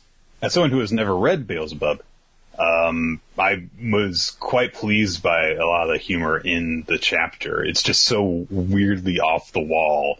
Just this, it's such a weird, goofy thing going on. The interaction with Anna and her father, where he's just talking about, it's like, "We need you for a sacrifice, and you shall replace that cheap chicken thigh we got on sale." That's so weird. I need it. All right. But with that said, one of the things that I appreciate about it is that it feels like it accomplished a lot in one chapter, especially in terms of setting up the premise. And then for our last of the jump starts this week, we get U19, which still has, at the end of this, we still don't have the entire story of what's going to happen in this series. It seems like we've gone a long ways to set up this whole situation. At the end, it's like, it doesn't seem like we really know any more than we did at the end of the previous chapter, I don't think. We got enough from this to get, I guess, the idea, but this really was 3 chapters to do the 1 chapter kind of intro. Because that's the way the first chapter, or this chapter ends, is how I'd imagine the first chapter was like, here's what the future is. Mm-hmm. I don't know. We'll see. Last time we saw that Eiji was getting his libido power awakened while Akari was being taken away. The red thread with the needle came out of his pinky. And then we see Mr. Tani, the homeroom teacher, appear and grab Eiji so that he can't try and prevent Akari from being taken away anymore. And, they're trying to scold Eiji, saying, "Come on, stop bothering Tsukino. You need to stop being such a burden to her." And Akari objects by saying, well, I like the burden, I don't care about all this stuff, how I feel, what makes me happy, how can you decide on that? I'm happy being with you, AG. And this gives AG renewed determination, and Mr. Tani is like, see, come on, she's stupid, she won't make it in the world if she doesn't have this advantage, just let her go, because otherwise she can't succeed in her because she's such a stupid idiot. And look at this big dum-dum. Yeah. And AG's like, don't you dare talk about her like that. And he clenches his fist, and as he does so, the needle coming out of his finger whips behind him and frickin' pierces Tani through the frickin' tongue. It's, kind of metal? Quite explicit, too, because it takes up a huge amount of the panel. It doesn't just go through his tongue, it gets him through the jaw, too. It shoots at his face. Goes through the cheek, stitches his mouth shut completely. And AG's like, well, I don't know what's really going on here, but connect with the car. And he tries to use it to reach out towards her. And all of a sudden, Nanami, the super stern, perfect kid who was in their class before, comes flying in and socks AG across the jaw and knocks him to the ground. Stops him from getting away. And Mr. Tani's like, ha, that's done. Well, she's off now. Akari's flown away. AG can't stop it. He goes, ah! And, Nanami is like, I'll take care of things from here. AG is really pissed off. Nanami beats him up, knocks him unconscious. AG has dreams of Akari running away from him. He wakes up. He's in the secret base with, 2 other weird kids. And Nanami shows up later, and he's the secret leader of the resistance. That's essentially the chapter. We get a bit of interaction between them, but not really a whole lot. But yeah, they're like, yeah, we're Garage Kids Branch 5, welcome. If you want to bring Akari back, then you should join us and help us bring down the Greta Party. Yeah, this premise could be unique. I should say could be unique. It's unique enough that I'm like, okay, I can see why you'd feel the reason to make a whole manga about it. I don't know if I'm completely sold on this 3-chapter build-up. I guess it does give appropriate amount of development to show between our 2 leads and, the love interest who got away and they were able to announce their love for one another. So it feels a little bit more significant, I guess you could say. But, I don't know, just overall, I definitely left this chapter being like, okay. Like, I don't know. I'm kind of curious to see how this series fares in Japan. I thought I heard somebody say that maybe this author has a little bit of leeway, because that's why he was able to do, 3 chapters, essentially, to build this premise up. Like, maybe they have confidence that this series will work, but, I don't know, just overall, I definitely didn't come out of this being like, man, I can't wait to read more. I'd be like, okay, I mean, this series definitely has potential, but I just don't know if I was sold on the 3-chapter kind of intro on this. Yeah, I feel like people might get kind of burned out on it because it seems like it's taken a while to really get to the hook. Mm-hmm. It's intriguing, the art is good, but I don't know, I feel like this chapter left me with very little enthusiasm for what's coming ahead, because it's like, I don't really feel like I know anymore. His threat power is kind of cool. I like how visceral it is, but that's really about it. Yeah. And does it for the jump starts. We'll get more from Poro and Hungry Mary next week, along with what's the next one we were getting? It's Dr. Stone. That's the one from the Ice Shield guy. Okay. All right. So what the hell is up next? I'm a little confused because of all the crap we've got. I think we were going to Promised Neverland, right? I thought we were going to put in Boruto and Astra first, so. Right, okay. Let's just do that. Let's get all of our temp stuff out of the way. Boruto, right? Yes. Okay, so this is basically the wrap-up chapter for the previous arc. This is kind of the conclusion of the movie, from what I've been told, what I hear.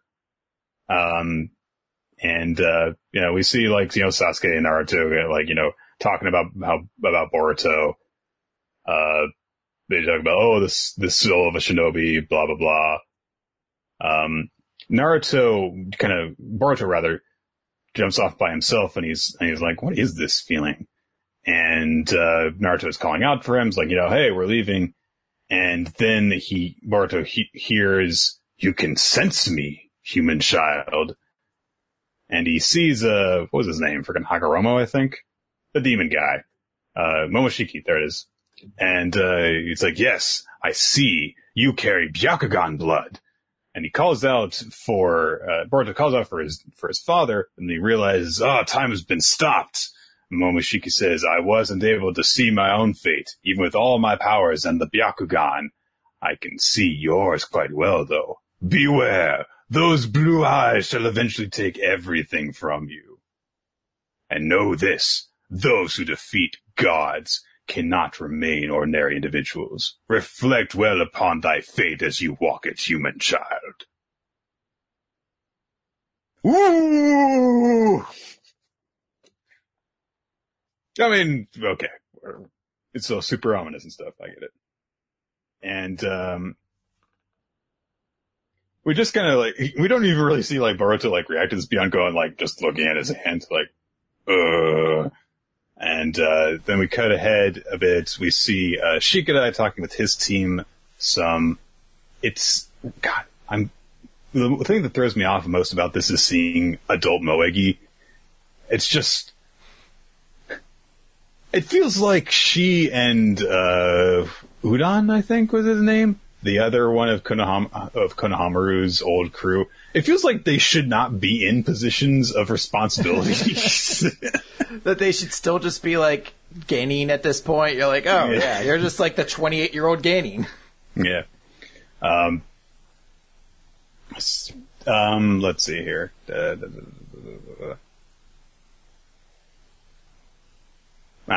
just kind of talking about random crap before Moegi comes in and gets them back in gear. I don't think that they actually say anything plot relevant. Although Chocho says the bizarre line, because Shikadai basically apparently did well in the exam and got attention put on him. And she was like, look, whatever. I gotta try hard every so often or my dad will lose face, and I don't want to lose to Boruto. And Chocho says, it's like how hot girls just won't be left alone, and you gotta open the bag to eat the chips. Yeah, exactly. That's 100% what things are like. You nailed it. It's what... Are you just one giant fat joke? Is that what this is? We then cut to Gara and Kankuro and their students about to leave on a train, which was a little surprising. It's just so weird whenever a new piece of technology shows up in Naruto world. It's like, they've got computers now. They've got trains now. Okay. All right, I guess they have iPhones suddenly. All right, that's fair enough. As they're about to get on the train, Shinki, the basically leader of their students, is kind of distracted, and he's like, I'm just thinking about Boruto. He's foolish and reckless and was just a trivial low-level ninja, yet he stood his ground against a mighty foe he couldn't hope to defeat and took him down. And Kankuro's like, yeah, well, you just could have jerked off by yourself. He's like, yeah, if you didn't suck so much, maybe you could have gotten things done. He's like, hey, come on! But, Gara's like, hey, I told you to hold back. I didn't allow you to fight. And she says, no, that's not it. Regardless of whether you permitted me, I had no hope of winning that battle. And, but some of the other students are like, hey, if you went up against Boruto, you'd win, right? And Shiki just doesn't really have a reply to this. And Gara says, puts on his frickin' sage mustache and, says, you don't need to be impatient. From my view as Kage, you have all just started your own paths. Focus on the road ahead, not the steps of those who walk beside you. You need to first learn that your shinobi way stretches far into the distance. Sounds lame. Hey, shut up. Shut up. It sounds kind of weird for Gara to be delivering that line, I think. I mean, it makes sense. He's gotten older. I kind of always see Gaara as being like one kind of emotional level. Like I always kind of see like even though he wouldn't be evil, he's always still going to be kind of like low energy to the way he does things. Whereas this seems like almost a little bit of cockiness to it, but it may just be the way it's drawn. Who is this? This is what that guy's team then? What, Shinki? Gaara? Stop saying that name because I really every time I'm like, is Nick using racial epithets on the stream? Nick, you can't do that. Yeah, is that I guess that girl with like the tube top hoodie and the guy with the mask? Are those his teammates? Oh my god, that is a tube top under a hoodie, isn't it? Jesus. I know. I was like, wow, that's a pretty cool looking outfit. That's weird. I don't feel like it'd be practical for ninjas, but whatever. And are those his team or are those his siblings? Because he's Gaara's adopted kid now, I believe. They are. I think that they are all. I believe that they mentioned they are all Gaara's adopted kids. Okay. So like, there had to come a point where he had to say, like, listen, I know you're just my adopted daughter, but I don't know if I can allow you to go outside in a tube top that isn't, like, at least zip the hoodie up most of the way. I'm not sure. Is that a belly ring? It's hard to tell in the panels that we see her in if that is a tube top or not. I forget if we got a better look at it or if, like, I'm sure she's, like, shown up in the movie and someone can tell me if it is supposed to be or not. But it feels like it's, like, too high to cover what it's supposed to, so maybe it's just the design on a shirt she's wearing under it. No, because you can see her belly button. Can you, though? Yes! Is that her belly button? Very clearly. Her belly button, or is it the wrinkle of a shirt? It's her belly button, it's just too high. Like, it doesn't... That's my point. The proportions are incorrect. I don't know... Whatever. It's not important. No, Nick. We're not moving forward till we address this. Everyone's like, why do you guys care? I'm like, I don't know. It was an observation that was made, and no, it must be discovered if it's true. I want to point out, I don't actually have a position of this. I'm simply doubtful about it. So, we cut to the Uzumaki household, where housewife Hinata is presenting dinner and is sewing up her son's jacket because that's all she does anymore. I'm not upset that, like, I'm not saying that, like, women can't have domestic roles, because #feminism or anything like that, but it is weird to see that almost every single Konoha female character that was an active ninja has now become a housewife from the knowledge that we know of. Like, Sakura, Hinata... It looked like Tamari. Seemingly all of them have settled into that role. It's just kind of weird to me. Yeah, no, and I completely get that. It is a little bit strange. Now, to be fair, this is just because it's kind of interesting. We finally, I guess, have now just gotten to the point where the movie didn't cover it anymore. Like so this is like going to be like original story, I think, from this point forward. Yeah, because I definitely have heard they're intending to do more, and that's the plan. So with that logic under our belt, we could say like, oh, okay, maybe there's a whole lot more planned, and like those characters will be more prominent. But yeah. Essentially, the only major characters from the previous part that are still like actively doing anything are Naruto, Sasuke, and I guess Shikamaru's dad, or Shikamaru rather. So Shikamaru's dad's dead. Hey, we don't know. He could be like a shadow ghost out there keeping Hiden locked in that fucking pit.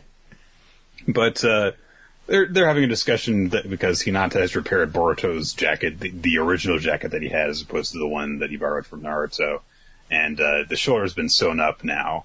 And she's like, are you sure you just don't want a new jacket? And Boruto's like, yeah, it's cooler like this. Which, I mean, it's like, okay, that's cool. He's got a memento of his experience as a ninja, and he's proud of that. So that's a nice little detail. Mm-hmm. And Boruto and Naruto head off, and Boruto's like, yeah, I'm going on a mission, and you have fun work too. And yeah. There's a weird moment where we see that Boruto is in, like, an ad now and broadcast on, like, the New York City displays that are in Konoha now.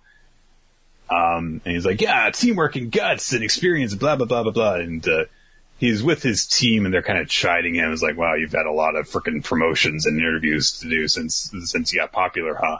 And so I was like, yeah, even though you cheated.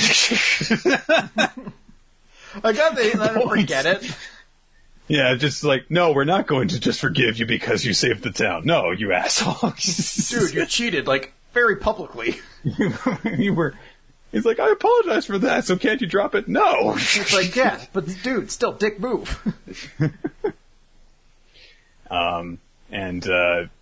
Mitsuki says, though, I mean, I think that, you're worthy of being the Lord Fourth's grandson and Lord Seven's son, and hey, maybe even the next Hokage. And Sarada, when she hears that, is like, do you want to be Hokage, Boruto? And Boruto thinks about it for a second. He's like, no, I don't. And this is probably one of my favorite parts of this series that we've gotten so far, because he turns this around and says, well, you've got to be the Hokage, right? I'll be your right-hand man, and I'll work to protect you, because, being Hokage is just one track to me. And just because my grandfather and my dad were Hokage doesn't mean I've got to do that too. Like, that's really cool. Yeah, no, I like that. I like that this series is immediately going to buck that idea and be like, no, this is a story about Sarada being the Hokage, and Boruto, he's going to find his own path. He says he wants to be a shinobi like your dad. He wants to be like Sasuke, which, after seeing Sasuke in action in this story, yeah, go ahead. Yeah, he seems like a pretty cool dude. Go for it. Just don't take the same path he took. Try not to be an asshole. So, I mean, it's a cool moment for Boruto, and I mean, I'm really, really happy with what we've gotten out of this series so far, and I'm looking forward to what's ahead for us, because, I mean, the first, half of this story that we've gotten to this point, we were really ragging on Boruto for being a little shit. Yeah, well, to be fair, he was, but... He was a little shit, but he has matured, and so I'm appreciative of that. What I'm not quite so appreciative of, it's not that suddenly Sarada has a crush on Boruto, because now he's acting cooler, so that's fine. It's cool that she has that sense of admiration for him and whatever.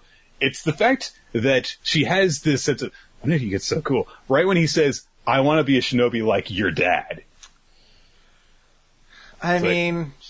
Isn't that a thing? Don't all little girls want to eventually grow up to marry guys like their dad? Isn't that like a thing? That's a thing that's like a weird, creepy joke. It's called the Electra complex. Whereas like based on Marvel's Electra?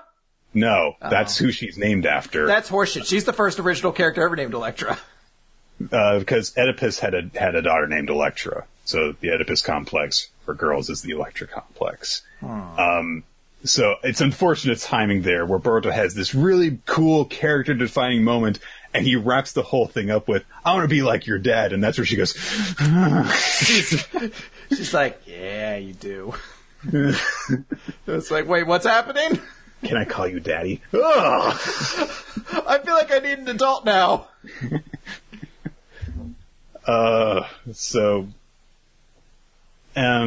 And then she has another weird moment where she suddenly, because she's paying a lot of attention to Boruto all of a sudden and staring at him, and she's like, your eyes, they're even bluer than Lord Seven's. And that makes Boruto remember, remember your blue eyes shall take everything from you. It's a really weird moment. Well, I guess it's meant to be that the side of him that the blue eyes come from, I forget which side, I guess it would be his dad's side. It is from Naruto, yeah. So I guess, the Uzumaki blood within him, or maybe it's his mother's blood? 'Cause did he get his eyes from his mother? Well, Momoshiki observed two different things about his eyes. He said, those blue eyes shall take everything from you, but he also said, the Byakugan blood runs through you, which he would have gotten from the Hyuga. So, blue eyes from his dad, and then Byakugan, I guess he's carrying the Byakugan gene or whatever from his mother. So, I like to think he heard it, and he was surprisingly enough, eyes play a big role in the lore of a Naruto series. Another Naruto character with special eyes. Better get them fucking 1-800 contacts.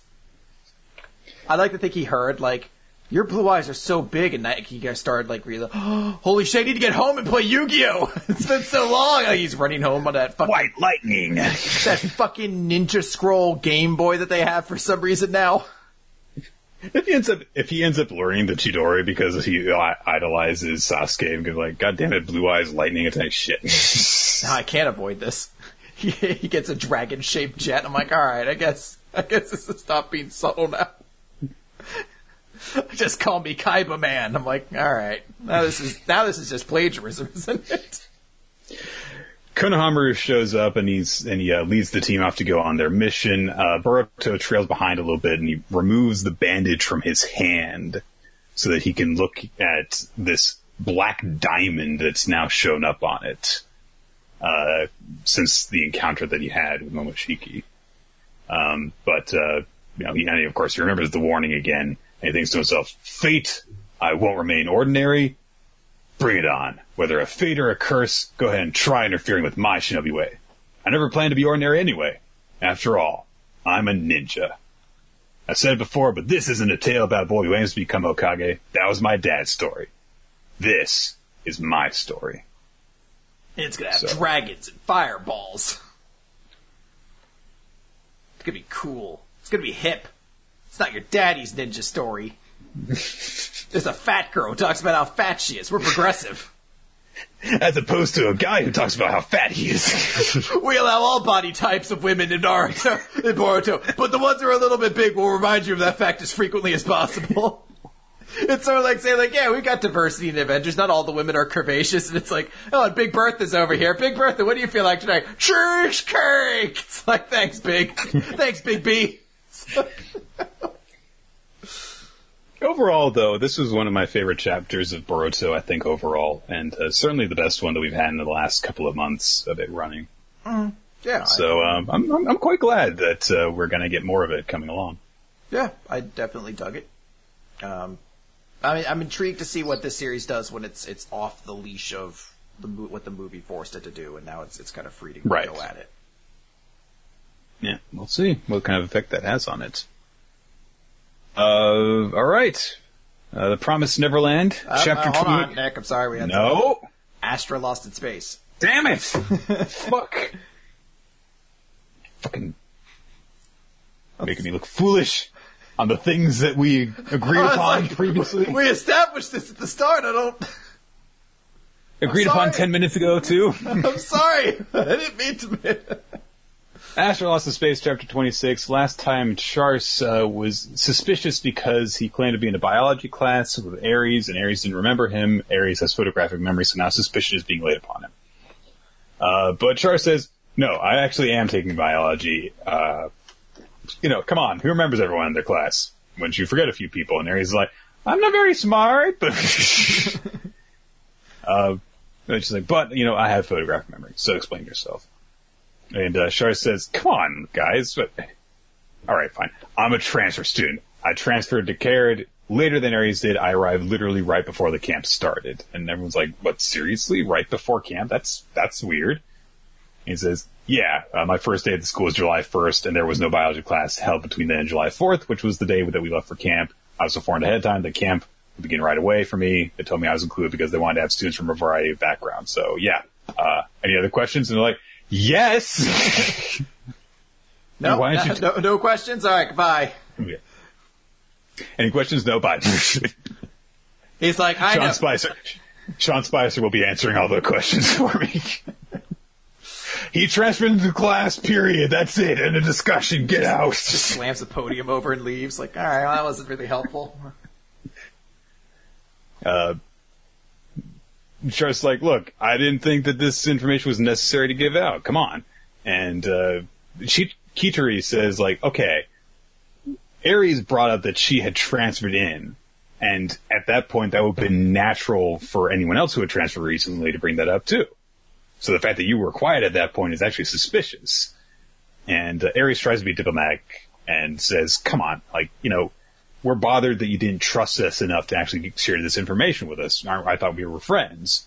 And that kind of steps into Charles' defense. He says, look, everyone is free to leave as much information aside as they choose. You can be as open or as closed as you wish.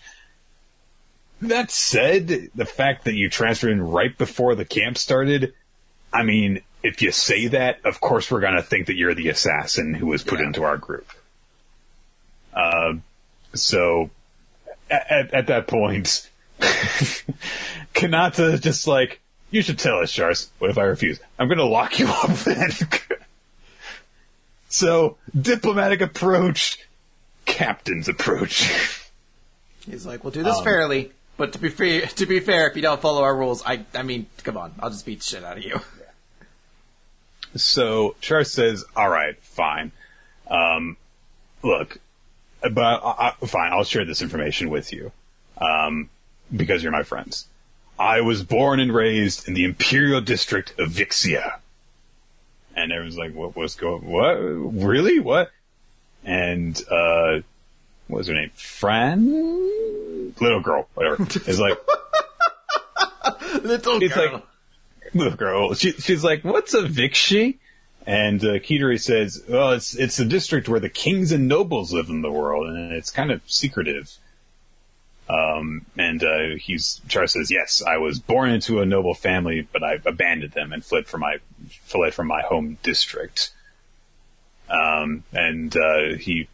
We get this big flashback explaining, in 1963, after a brutal 2-month war that effectively destroyed all of civilization, a new world government was established that unified the world. Nations were abolished and the land reorganized into districts, including District 12. Like, seriously. How can I hear this information and not go, Hunger Games? It's a lot to take in immediately, too, to be like, all right. Suddenly, like, by the way, the last 50 years of history are completely different in this universe. Just want to bring that up. Like, I know in every way this is a much more futuristic series, but then there's, like, this one kingdom that I guess is, like, fucking medieval England and shit. And they're full of douchebag nobles. We see that, in this freaking perfect paradise for the nobles, we see Charles in his youth, and he sneaks out of this opening between, like, a crack in the wall, and meets up with his friend, this peasant girl named Sayla. And he like dressed up in fancy clothes so that he can lead her through his home district so that they can go around. But she ends up bumping into a guard who recognizes that she's not from the noble district. He's like, oh, she's a commoner. So the guard is like, how did she get in here? And Jarch is like, I let her in. Where'd you sneak in? Trespasser, illegal entry. Come with us. You have to leave. And he's grabbing her, and so she bites him in self-defense. And he's like, filthy peasant, just freaking backhands her. It's like, how do you accidentally backhand a child right off so hard that she flies backwards over the barricade of the wall and onto the freaking concrete floor below. So, of course, she goes into a coma. She's bedridden, and Charles is, of course, incredibly upset about this. He yelled at the guards. He yelled at his father over this. And his father's like, you are nobility, you must be dignified. It's like, but father, I wasn't even old enough to want to hit that yet. Come on, Dad! You gotta help a guy out here. He cock-blocked me before I even knew I wanted it. You're a real fuck, Dad. But he says, the nobility are just animals being kept in a zoo. I'm going to live my life in freedom. And there's an awkward kind of moment because he's like, bringing stuff to Sayla, like sharing information he's learned about her. And it's like, hey, Sayla, today I'm going to teach you about koalas. Eucalyptus leaves have a high concentration of toxins and are hard to digest, so koalas take a very long time to break them down. So it's time sleeping, 20 hours every day. Haha, isn't that strange? Koalas are kind of like you. They just sleep all day, like... kind of morbid. They're not doing anything. It's like, could you come in with happier fucking things? Not like she just like sits up. He's like, today I'm gonna read the story of Snow White. She was this girl who always slept, kind of just like you. All right, actually, this is depressing me. Okay. It's just everything he brings in is some variation of, it's about a person who sleeps and doesn't do anything else, just like you. I really shouldn't have stumbled into that section of the library. I mean, there's so many books there. I found the TV tropes page that fit just perfectly for this, and I kind of feel like taking advantage of it. He recaps like, okay, so he left behind his home district. 4 years after the accident, Sayla's family moved out without telling me where they were going. I'm sure Sayla must still be sleeping quietly wherever they took her. Not long afterwards, I made the decision to leave Vixia, too. I don't care about the nobility, and I don't intend to ever return. An acquaintance of a distant relative lived in Mosinish, I think, and adopted me. Thanks to her, I was able to enroll in Caird, at a dormitory where I could live. So LaCroix is my adoptive mother's name. It's not actually mine. So sorry I didn't bring this up. I have lost my childhood friend. I left my childhood home, some of my family. I had only just started a new and strange life when I suddenly found myself on this trip. Little time to adjust. So I just couldn't bring myself to talk about it. So I'm sorry. And it pans back from him, and everyone just like, oh! Well, except for Olgar. I was gonna say all the girls are crying. all the I guess Zach looks like he's got his head off to the side, so maybe Zach is hunched over, and the main guy's got like one single little soldier he's steer. Crying, man. And Olgar's just off in the corner, like, yeah, whatever. He's like, "Are we eating my or?" brothers. So your friend, your person who you loved in your childhood, who's taken from you, is still alive, is what you're saying? You lucky son of a bitch! It's like, no, you don't understand. She's horribly crippled. She might have died in the time I've been in space. I don't know. He's like, God, stop making me jealous. Yeah. And so Charles is just like, come on, why are you crying? And they're like, oh, Sam, I'm so sorry. I'm so sorry. We were so rude to you. And it's like, oh, come on. I should have told you about it. I just, come on. Why are you crying about this? And, Kanata says, what do you mean? I mean, she's important to you, so she's going to be important to us too. So, they bonded together as closer friends from this experience. Surprisingly, seems to have resolved this plot line rather quickly.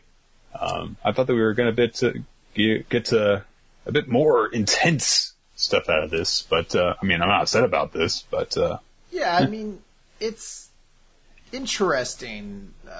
This was the person that Annalise thought was the killer, and because the one person we kind of hadn't found anything out about. And now we found out about him, it's like, oh, I guess he's not, because you even see, like, the scene of him at the end, like, looking at the picture, so maybe, like, the notion of, like, oh, it's just an elaborate story he made up, probably not true, but... Well... I mean, there's still the possibility that it's not, what he told isn't true, that there is a Sayla out there, and he is trying to do something for her benefit, but he may not actually necessarily have been a fucking character from a fucking medieval village somewhere and all that nonsense. He could still be the assassin. We do get a little moment because things kind of resume to, everything. And Charles is reflecting. He's like, I actually have a family again now after I cut ties with everyone else. And Aries, while they kind of walk off together, they start talking again. And Aries says, "Oh, Sayla was really important to you. Do you mind if I ask what she was like?" And he thinks for a second and says, she's a lot like you. And all of a sudden, Aries, remembers all the times that he freaked out over her and was so protective of her, and she starts to blush. And off to the side, he's like, oh, the love triangle, yee. Freaking shippers. Nick gets angry. He's like, fucking hate you all so much. Not really. And yeah, like you said, we see him in his room later on, looking over the portrait of Sayla and just saying, I'm sorry. It's a rather somber moment, and also it seems a little bit ominous, just the way that he's drawn as he's looking over it. But, yeah. Yeah, I mean, we don't know if this is the true story or not. Right, well, and the way he says it, you could just say, like, maybe he's sorry for what happened in general. Maybe he's sorry that he can't see her again. Maybe he's sorry that he told the story at all. Or, yeah, maybe he's sorry that maybe it is true, what happened, and maybe that's why he's on the mission and he's the killer, and maybe he's sorry that he used that to throw suspicion off to himself. So, who knows? It's fine. It's nice to see what Charsh has behind him, like what actually is the secret behind that character, and now kind of everyone in the group, we know at least enough about them. Some may have a little bit more than others, but no one in the crew is like a big question mark anymore. This one kind of had a lot of tough, like it was tough to follow this one though, since you had to, or be this one because you had to follow Luca's whole story which is a much more dramatic and, like, interesting revelation as opposed to... Well, and it also had the big, like, the planet is flooding thing going on around it, and the gun, and... Whereas this one, it's just like, alright, guys, so I came from this place, things happen, I got a girlfriend, she's in a coma, I ran away. Anyways, I'm here now. It's like, oh... She's not my girlfriend, but, you know... Yeah, he's like, but, if I, she woke up, I wouldn't be opposed to it, I'm gonna say, come on. I mean, she would still technically, I guess, be mentally 12 or whatever, but, But hey, I mean, I'm, who am I, saint? Yeah. Okay, is it Promised Neverland time now? I think you could do Promised Neverland. You're gonna fuck up a third time on this? I think you could do it. Okay. Chapter 28, Concealment. Oh, wait, Nick, World Trigger now. Fuck off. So this is the chapter where Ray explains how he learned the secrets of the orphanage, and we said last time, I knew from the beginning. By the way, this actually led to... I don't want to give it away yet, what we did, but if you check out the bonus podcast for February, we did a weekly manga recap blues, and we came up with a voice for Ray that might be my favorite voice now. You should really check it out. It's... I played just a tease before the episode for some, like, if you haven't seen it yet, and I can't stress, like, it was only 30 seconds that I played, and I'm like, you don't understand, it was like 15 minutes, though, of us doing this, like, thing back and forth of Ray's voice and the character he's become with it. So, it's honestly one of the funniest things I feel like we did on Weekly Manga Recap, at least one of the ones I had the most fun doing. So definitely check it out if you're a bonus page or. We literally also recorded the night that this chapter was released. So I'm pretty sure that this influenced our decision to go with what we did. So God, just like one of those instances of magical timing. So Ray explains infantile amnesia. And like, what are you talking about? Well, see. You can only remember back to when you were about like 3 or 4 years old, right? Usually, people forget the memories of when they were a baby. That's infantile amnesia. But there are some humans who don't forget. I have memories from when I was a fetus. And, he just goes through like, I remember being inside this dark, warm liquid. I remember my voice. I remember a lullaby. I never knew my parents. And I have only fragmentary pieces of a puzzle. And we see like, Baby Ray being taken out by doctors, being presented before the demons, as an infant crawling around. I didn't notice this. But in the one panel, he's not only, like, getting, like, the fucking thing stapled in his ear, he apparently had enough fucking baby power to stand up and look over the side. Look at that, he's standing up in his little fucking baby crib. I guess he is standing, yeah. What the? He's like, not only was I a special baby with my baby intelligence, but I had special baby legs and I could stand up no matter what. I never skip like that even when I'm a child. That's because I respect my body. It's a temple. We're just constantly doing sit-ups and crunches inside of my mother's womb. had an 8-pack when I came right out. Gotta get swole, yo. Looked down at myself and was like, Jesus Christ, I couldn't even get a tan in that dark place. I gotta hit the beach and pick up some fly honeys. You guys don't understand, though. You guys don't take care of yourselves like I do. Maybe if you had your baby memories, you would. I fucking hate you, Ray. It's just because you guys were just getting fat off of your mom's titty milk. Meanwhile, I was actually having a healthy diet. Meanwhile, I was discovering the secrets of the universe. By the way, none of you had moms to drink titty milk off of, so I hope you like that. Like, we know, dickhead. He's like, yeah, but I knew when I was a baby, because I had baby memories. They really made a story, and I was like, yeah, I see spot running. You don't need to tell me that you can sit to see spot running. I already see it, because my eyes are like 20/20. I get it. The moon's going to be going to sleep. Could this be more predictable? Wah, Mom, wah. It's like, I fucking hate you, baby Ray. It's this. I swear to God, guys, it's like 15 more minutes of this on the podcast. You have to check it out. Oh, okay. Oh, God. But, yeah, he remembers getting the device implanted in his ear, even, and that's how he frickin' knew. was that he just didn't forget that memory of getting it put inside of his ear and then going through the tunnel. So when they first checked out the tunnel when they were kids, apparently he knew where it was even before that. So yeah, his memory goes back to like a year before he coming to the orphanage. And so they're like, oh wait, so what you're saying is when we go past the gate outside, we don't go outside. And Ray's like, yeah, we actually just go straight to headquarters. That's where that tunnel leads. Which we kind of already knew because we saw Crone going through the tunnel and meeting up with Grandma there. So, Ray essentially caught on that there was, a secret here because he remembered just enough from when he was a child to know that the world as it was being explained to them as they were growing up didn't match up. And when he got to learn more, when he was able to read stuff from the library, he understood, okay, this is not right. This was an orphanage. When he was actually old enough that he could understand the stuff that he had seen, he understood what was going on. Mm-hmm. And so when it came to his 6th birthday, he actually just flat out asked Mom about it. And she was surprised, and that made me confident that it was true. And so then they, of course, made the deal. And that was it. So Emma, is like, oh man, so Ray not only has known about this for 6 years, he's known about it for basically his entire life, and he's just been living with this knowledge and this secret, not able to really do anything about it until now. I know, I'm pretty awesome. I'm pretty sweet. I bet you're totally in love with me now. Both of you want me so bad. Which is fine, because I go both ways, because I'm open-minded. Because if you recall, I have all my memories from when I was a baby.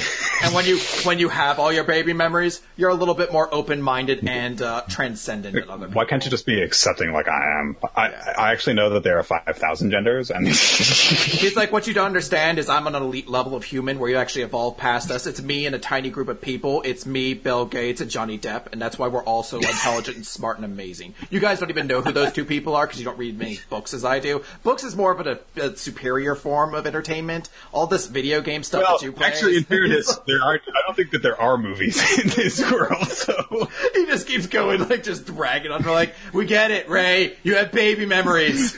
Norman goes outside to fake his own death, and Emma, hobbles away on one foot just to get away from him. She's like, can you tell him I got shipped out? It'd be so much nicer if I don't have to see him anymore. Maybe if you guys were higher forms of intelligence, you wouldn't be shipped out like I'm not. Maybe if you guys were woke, you wouldn't be getting shipped out, but you're not, so. It's just like, don't you fucking come at me with this woke shit. Oh, God. So, yeah, Ray lays out a bit more details, but he's like, you guys kind of already have probably figured most of this out from the stuff that you've been learning from Crone and from everyone else. Headquarters and the adjacent 5 plants, those make up the Grace Field House. The gate won't serve as an escape route. Once we pass it, it's not just a few guards out there, it's swarming with demons and adults. And so it was like, oh, but that's bad. And Ray says, well, actually, that's why the security is light. It's the same beyond that, the pretending to be family and all that stuff.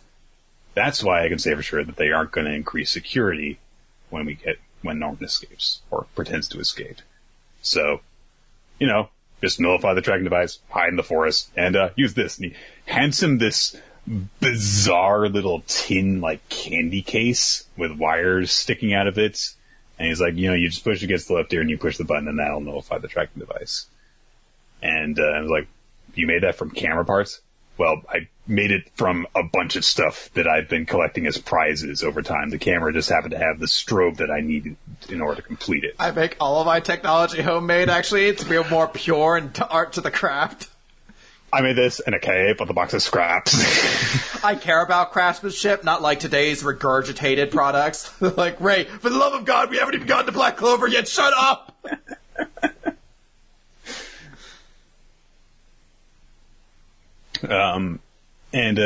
Ray says, oh, and Donnie Gilder are making us another rope out of spare sheets and stuff, so we don't care if Mom finds out anymore, or I have them steal more from the linen room. Who cares if she discovers that we are more active at this point? So yeah, he'll disappear tomorrow, and then once Emma's leg is healed, that's when we'll escape. And Emma's like, yeah, okay, we're not gonna let you die, Norman. We'll get out of here alive, all of us. And all 3 of them hold hands together and form a circle. It's, much more effective circle of hand-holding scene than fairy tales, I will say. Well, there's not a fucking dragon flying above them with a nuke ready to go off. We will survive! So we cut ahead to that evening where, they go through, Isabella introduces, it's like, oh, Norman's gonna be adopted tomorrow, and, all the little kids are freaking out, let's see, I think that something happens. Well, Sherry, one of the little girls, freaking drops a plate on the ground, is like, what? No! Some of the more mature kids are trying to comfort her. There's this one tan kid with blonde hair who has to drag her in front of Norman so that she can properly say goodbye and stuff. And Norman keeps up the act for all of them, and which it makes sense, because he doesn't want to make a scene because he wants the kids to stay comforted, and that's why Isabella is not suspicious that he's acting so happy. So. And we go back to Emma's room where she's healing up, and she's freaking devouring her dinner. She's like, I've got to heal up! Doing the second most dramatic eating of food I've seen in the series. The first of which will forever and always be, I take a potato chip and I eat it! Crunch! If you look in the manga, that's not actually an incredibly dramatic scene. No, but that shit's still funny. In the anime.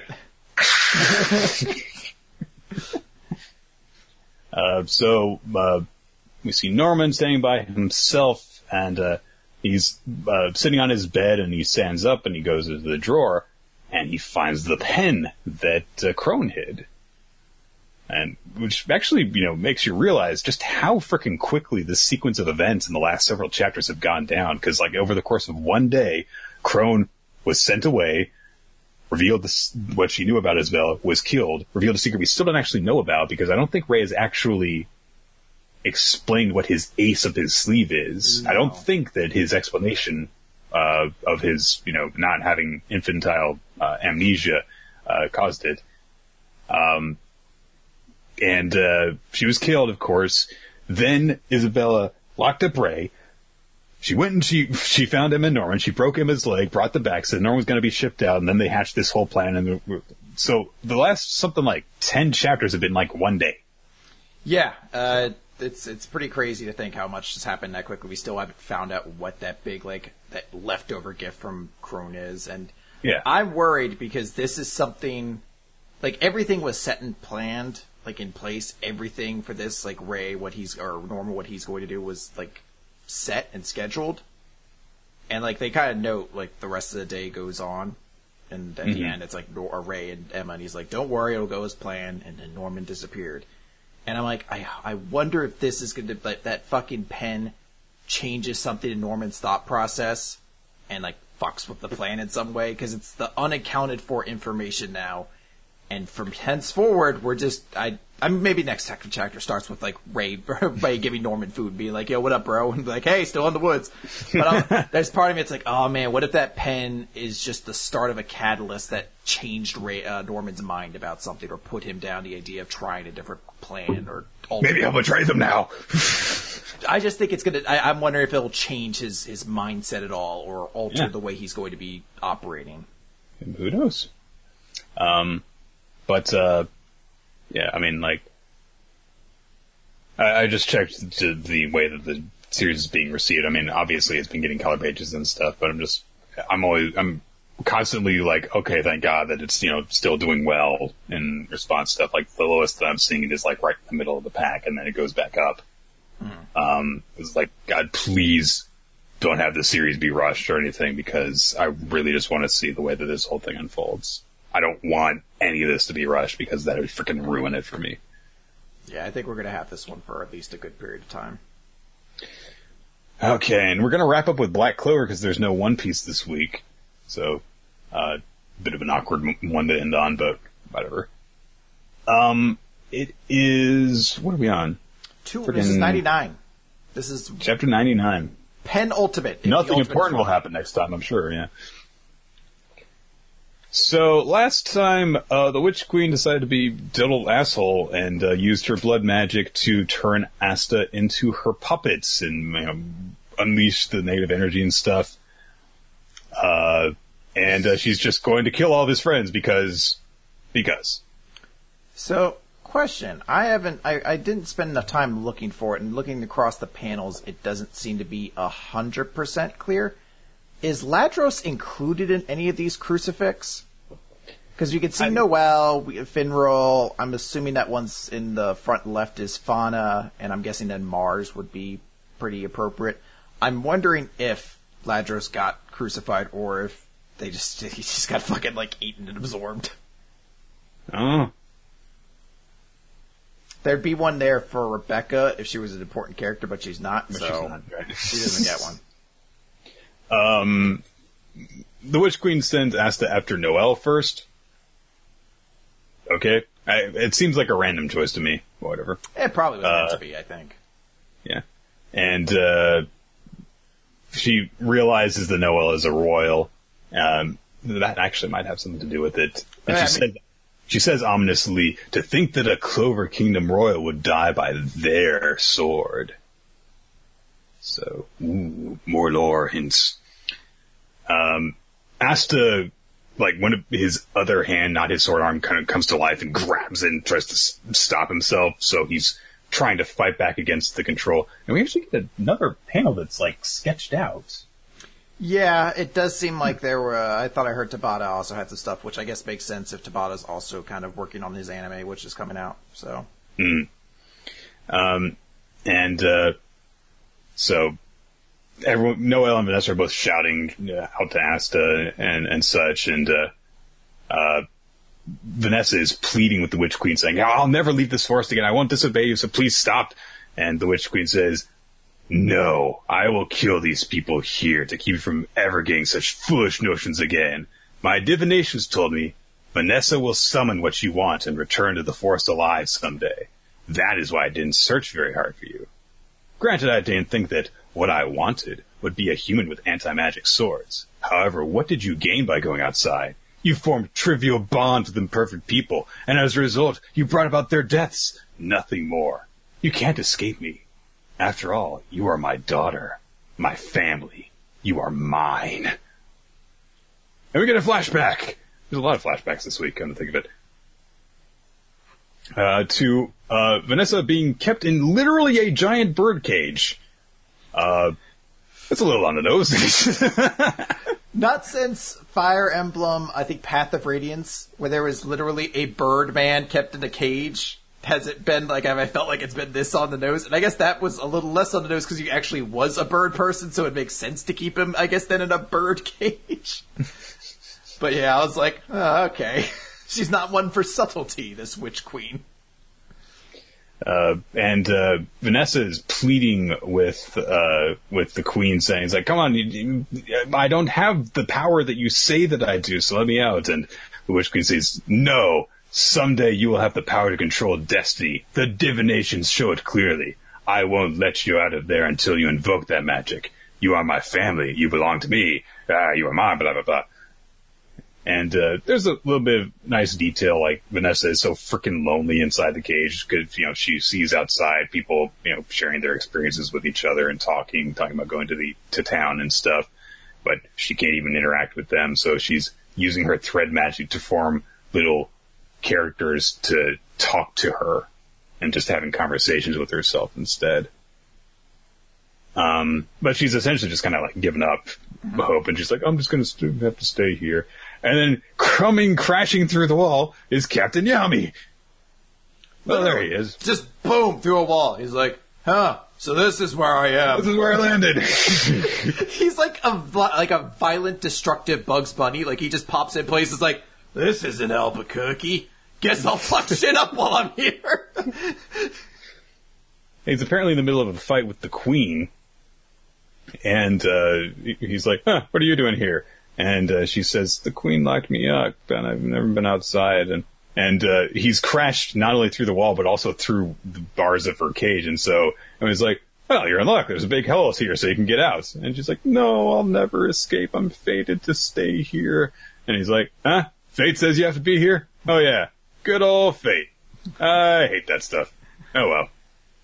It's lame. Yeah. Fate sucks. I crush fate, and I just do whatever I want. she ain't an opponent I can beat right now, though. So, I'm gonna leave.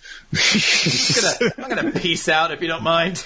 Yeah. And so Vanessa's like, well, what should I do? And now he's like, you decide. He's like, oh, you're still here? She's like, in my cage? She's like, look, I don't have time for a back and forth, all right? So she decided to follow after him, and that was pretty much how she joined the Black Bulls.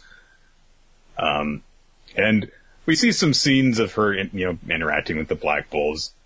And, I don't know. It's kind of weird that, like, 2 of the 5 panels we get are her, like, being drunk, goofing around in her underwear. It's like, yep, that's a big part of the character we've known so far. What's weird to me is that you'd almost expect something from her backstory would have, like, suggested why that's a thing. But her backstory really doesn't suggest why I guess it's like she's like, I'm free, so I'm going to go to the extreme with my freedom. I'm going to be as wild and ambitious as possible. Yeah, it's free-spirited, yeah. But you're like, was there a point where she had to... Because, like, when Yami shows up in her cage, her first thing is, oh, a man. I've never seen one before. She covers herself up, yeah. Yeah, I'm like... So was there a point, like, when she got out of prison where she immediately just, like, fuck these things, just ripped her top off? It was just like, let's get drunk! Let's start making mistakes, yo! Well, I mean, if you wanted to be, like, thematically consistent, I could definitely see that. And also, she's, like... If, like, clothing is, like, a thing that ties into this, she's not dressed, like, super conservatively. She's basically just in a long nightgown. I could just see it. It's like she's wearing rags, almost. Yeah, I mean, I could see it just in the notion of, like, because she, like, is free, she's, like, she's gone full removed any inhibition, she's very... I can't think of a term that's not loose, and that's not the term I'm trying to apply, but just, like, very free with herself. She doesn't, like, put restrictions on herself, even if, like, societal ones. But it does really just feel like it's like, okay, so it was, like, you just went a fucking 180 when you got out of there. All right, fair enough, I suppose.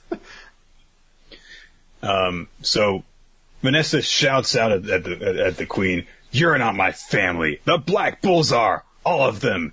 And right now that family is about to be taken away from me. I have to stop this. Why am I here anyway? Please, if I really do have that sort of power, then let my magic change destiny."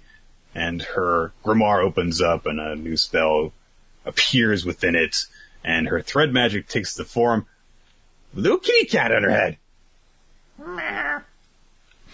Which...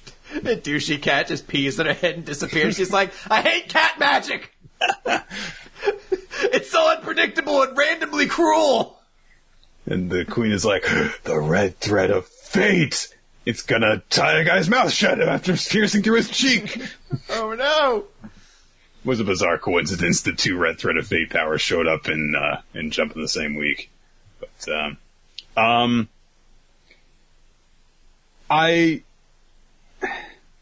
I don't have a problem with this chapter, but something that occurs to me going through this is like, oh yeah, this was a Vanessa arc, wasn't it? You know, the fact that she went to see the Witch Queen of her own behalf separately from Noelle's group to beg for her help in healing Asta. And it feels like all this stuff has kind of been a diversion from that point with the invading armies and stuff, because we only, obviously, of course, you know, the Queen unlocked this demonic side of Asta at the end and played a role in the resolution of that conflict.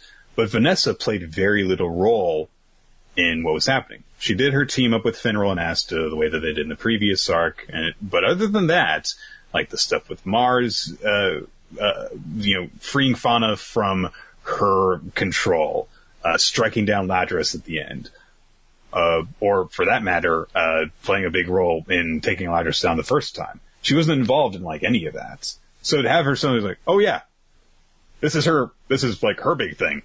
It was kind of jarring to have to go back to that. I agree to a certain extent. I don't know if I'd say this was her arc though. Because this was ultimately, the main notion was get Asta's arm healed. It's just we learned more about Vanessa in the process of doing it. And it did feel like, it's weird we learned this much about Vanessa if she's not going to do anything except the same tactics she used against Veto. But now that this has happened, I'm actually kind of happy because My main complaint about this arc prior to this was that it had just been a repeat of the Underwater Temple arc. It had just been the same thing, essentially, beat for beat. And I guess technically the Water Temple also had Yami come in to actually finish Feddo off at the end.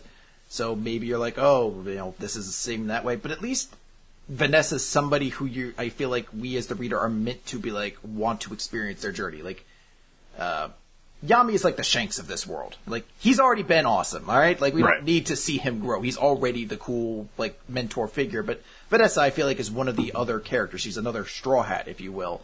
So, her getting a chance to get stronger and show off is something I'm fine with, and I'm kind of happy for, It remains to be seen what ultimately happens, and I guess, who knows? It may ultimately just be that her magic counters the blood magic, and then Asta still has to be the one to save the day. Maybe it will. I mean, Chapter 100, I wouldn't be shocked if that happens. But I do just like that Vanessa did have something significant to do here, and at least thus far, it seems like that's going to be her moment at least. Even Noelle, who's had 2 moments thus far to be like, big water dragon attack. Both those moments have always been like punctuated by Asta being like, and look at this sweet move I do! Yeah! So, I'm excited at least that it looks like Vanessa's going to have her own moment to shine in this kind of little mini story about herself. But I agree completely that all the stuff with, like, Mars and Fauna and the light novel characters, that really was just, like, completely unconnected to everything else that was going on. It just almost seemed like, yeah, we got to get to this stuff, too. I mean, it's unfortunate that this chapter is coming out the same week that we had Ariana's big thing, where she is separating herself from her parent, who is a villain. I mean, you obviously, it's unfair to compare the amount of time that they were built, because Azami is the main villain of Fairy Tail, and the Witch Queen is an arc villain that we didn't know about before all this. But, when the two happen, and it's like, okay, well, Ariana's moment has been coming a long time and has been getting this repeated focus, and we didn't really know the extent of the relationship between the Queen and Vanessa until right before she broke free from her control in this big defining moment. So it is hard to fully appreciate it when you look over and it's like, well, that's a lot more satisfying over there doing basically the same thing. And yeah, I think that there was too much stuff there's too much stuff that's been going on in this arc. It seems like they should have, I think that really you just kind of need to do like a little tweak. I think that if you took out the involvement of Mars and Fauna, thus adjusted the stuff with Latras, I think that this would have worked better. There's an invading army, let's go and stop them. And we learn a bit more about Vanessa in place of the resolution of the stuff with Fauna and Mars. Save that emotional moment for a different time and replace it with stuff building up to this.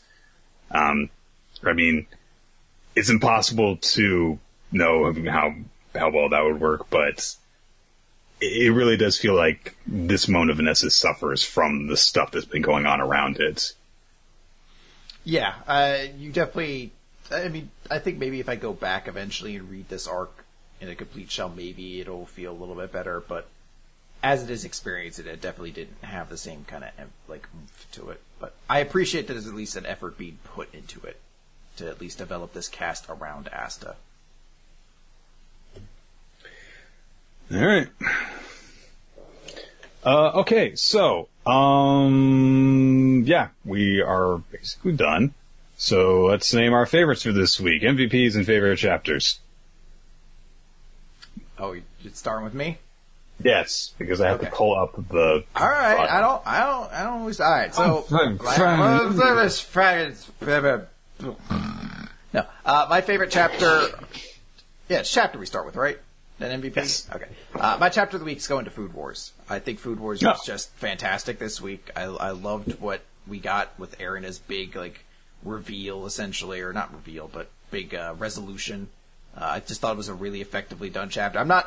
I jokingly am not crazy about the Azami thing so much. Part of me's like, you did Team Rocket this guy a little bit. It's going to be hard to take his scary moments as seriously when I just watched this dude ski down a hill with that pose. With that stupid sexy Flanders pose. But But still. Feels like I'm wearing. Well, actually, I'm wearing on. a dark black assassin suit. Dark black assassin suit. But no, I still think it was really effective and just a joy to kind of experience. Like, it's like, finally, Arena has this moment and it feels worth it. I totally get that. I am actually going with Boruto this week. I thought it was overall a really satisfying chapter, and it leaves me with optimism for the series ahead.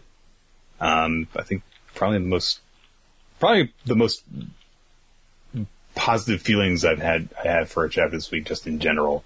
I liked Promised Neverland, for example, but I think that we kind of ruined it for me with the joke about Ray. So my bad. So, but I am making Arena my MVP this week, though, because of the big moment she had. She will be mine as well, basically, because she's basically the reason why it's my chapter of the week as well. Really? The interesting thing here is the audience poll.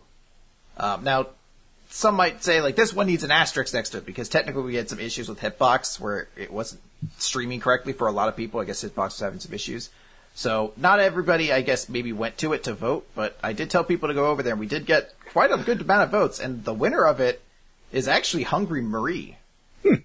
I'm actually not that surprised to hear that. It was an intriguing chapter. It was one of my favorites this week. I'm trying to think, when was the last time Jumpstart won the chapter of the week? I think it might have been Promised Neverland. I mean, hey, I think it's great, and it's also, I guess, to be fair, a week without One Piece, and World Trigger still isn't around. But still, like, there were still really good chapters this week, so cool that a Jumpstart gets it. I think it was August 24th, 2016. That sounds like it's early enough. Yeah. All right. Oh, yes. As Annalise just pointed out in the chat, make sure you vote for your Jump Starts. If you want a series to stay around in Jump, go over and vote for it. I think it's shonenjump.com/issue-survey usually. Absolutely. I mean, like, we haven't been particularly enthusiastic about U19 or Poro. I know that you're quite fond of We Never Learn. But, hey, if you, the listener, have been reading them and are like, oh, I freaking love Poro, definitely, go fill out that poll. It takes only a couple of minutes of your time, and it increases the chances that you will continue to see it. So. All right, I just posted a link in there. If you're listening to this after the fact, though, and you're like, I don't have a link, I can't click anything, Rolo T, you big jerk. If you go to Shonen Jump's page and scroll down, there's a link to it beneath the back issues part. I do wish they put... It used to be like a link at the top that you could just click. I wish they'd kind of take it back for that, because it feels like they keep moving it, and I forget where it is. But yeah, just enter it into it, and just a couple seconds of your time, and you can win some free shit too, I think. Well, that is going to do it for Weekly Manga Recap. Thank you guys for joining us here on hitbox.tv/RoloT, where we record the show on Wednesdays at 7 p.m. Eastern Standard Time usually. Actually, we're not on hitbox.tv/RoloT this week. There were problems with it. That's why we are on twitch.tv/RoloT, which is one that we also simulcast to anyway. So one of those two addresses will work, and if it's at a different time, then we will let you know. For example, it was a different time last week because I was unavailable on Wednesday night. We had to move it to Tuesday.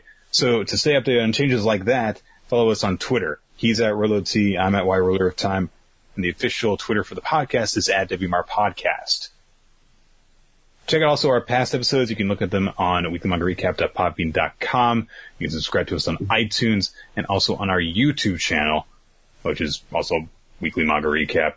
If you do check us out on iTunes, make sure you leave a comment and rating, because that improves the metric and gives us a better chance of defeating the evil menace that is the Woodworking Podcast.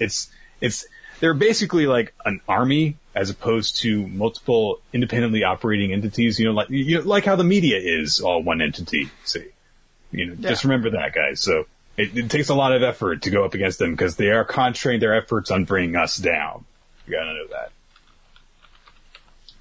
Send us your criticism. Ask us questions. Suggest future manga for us to read. Send that stuff to weeklymangarecap@yahoo.com. We will probably not actually be taking new suggestions from emails for some time, as we're working on doing the stuff so that we can prepare to add them to the recap. But don't worry about that. You can send in suggestions at any time. They will stay in our email archive, and we will look through them, and we'll pick stuff out to do future suggestions this year. Yeah, we checked them, so you can send it in now, don't worry. And, of course, special thanks go out to our Patreon supporters. You guys allow us to create all sorts of bonus content for you guys to enjoy.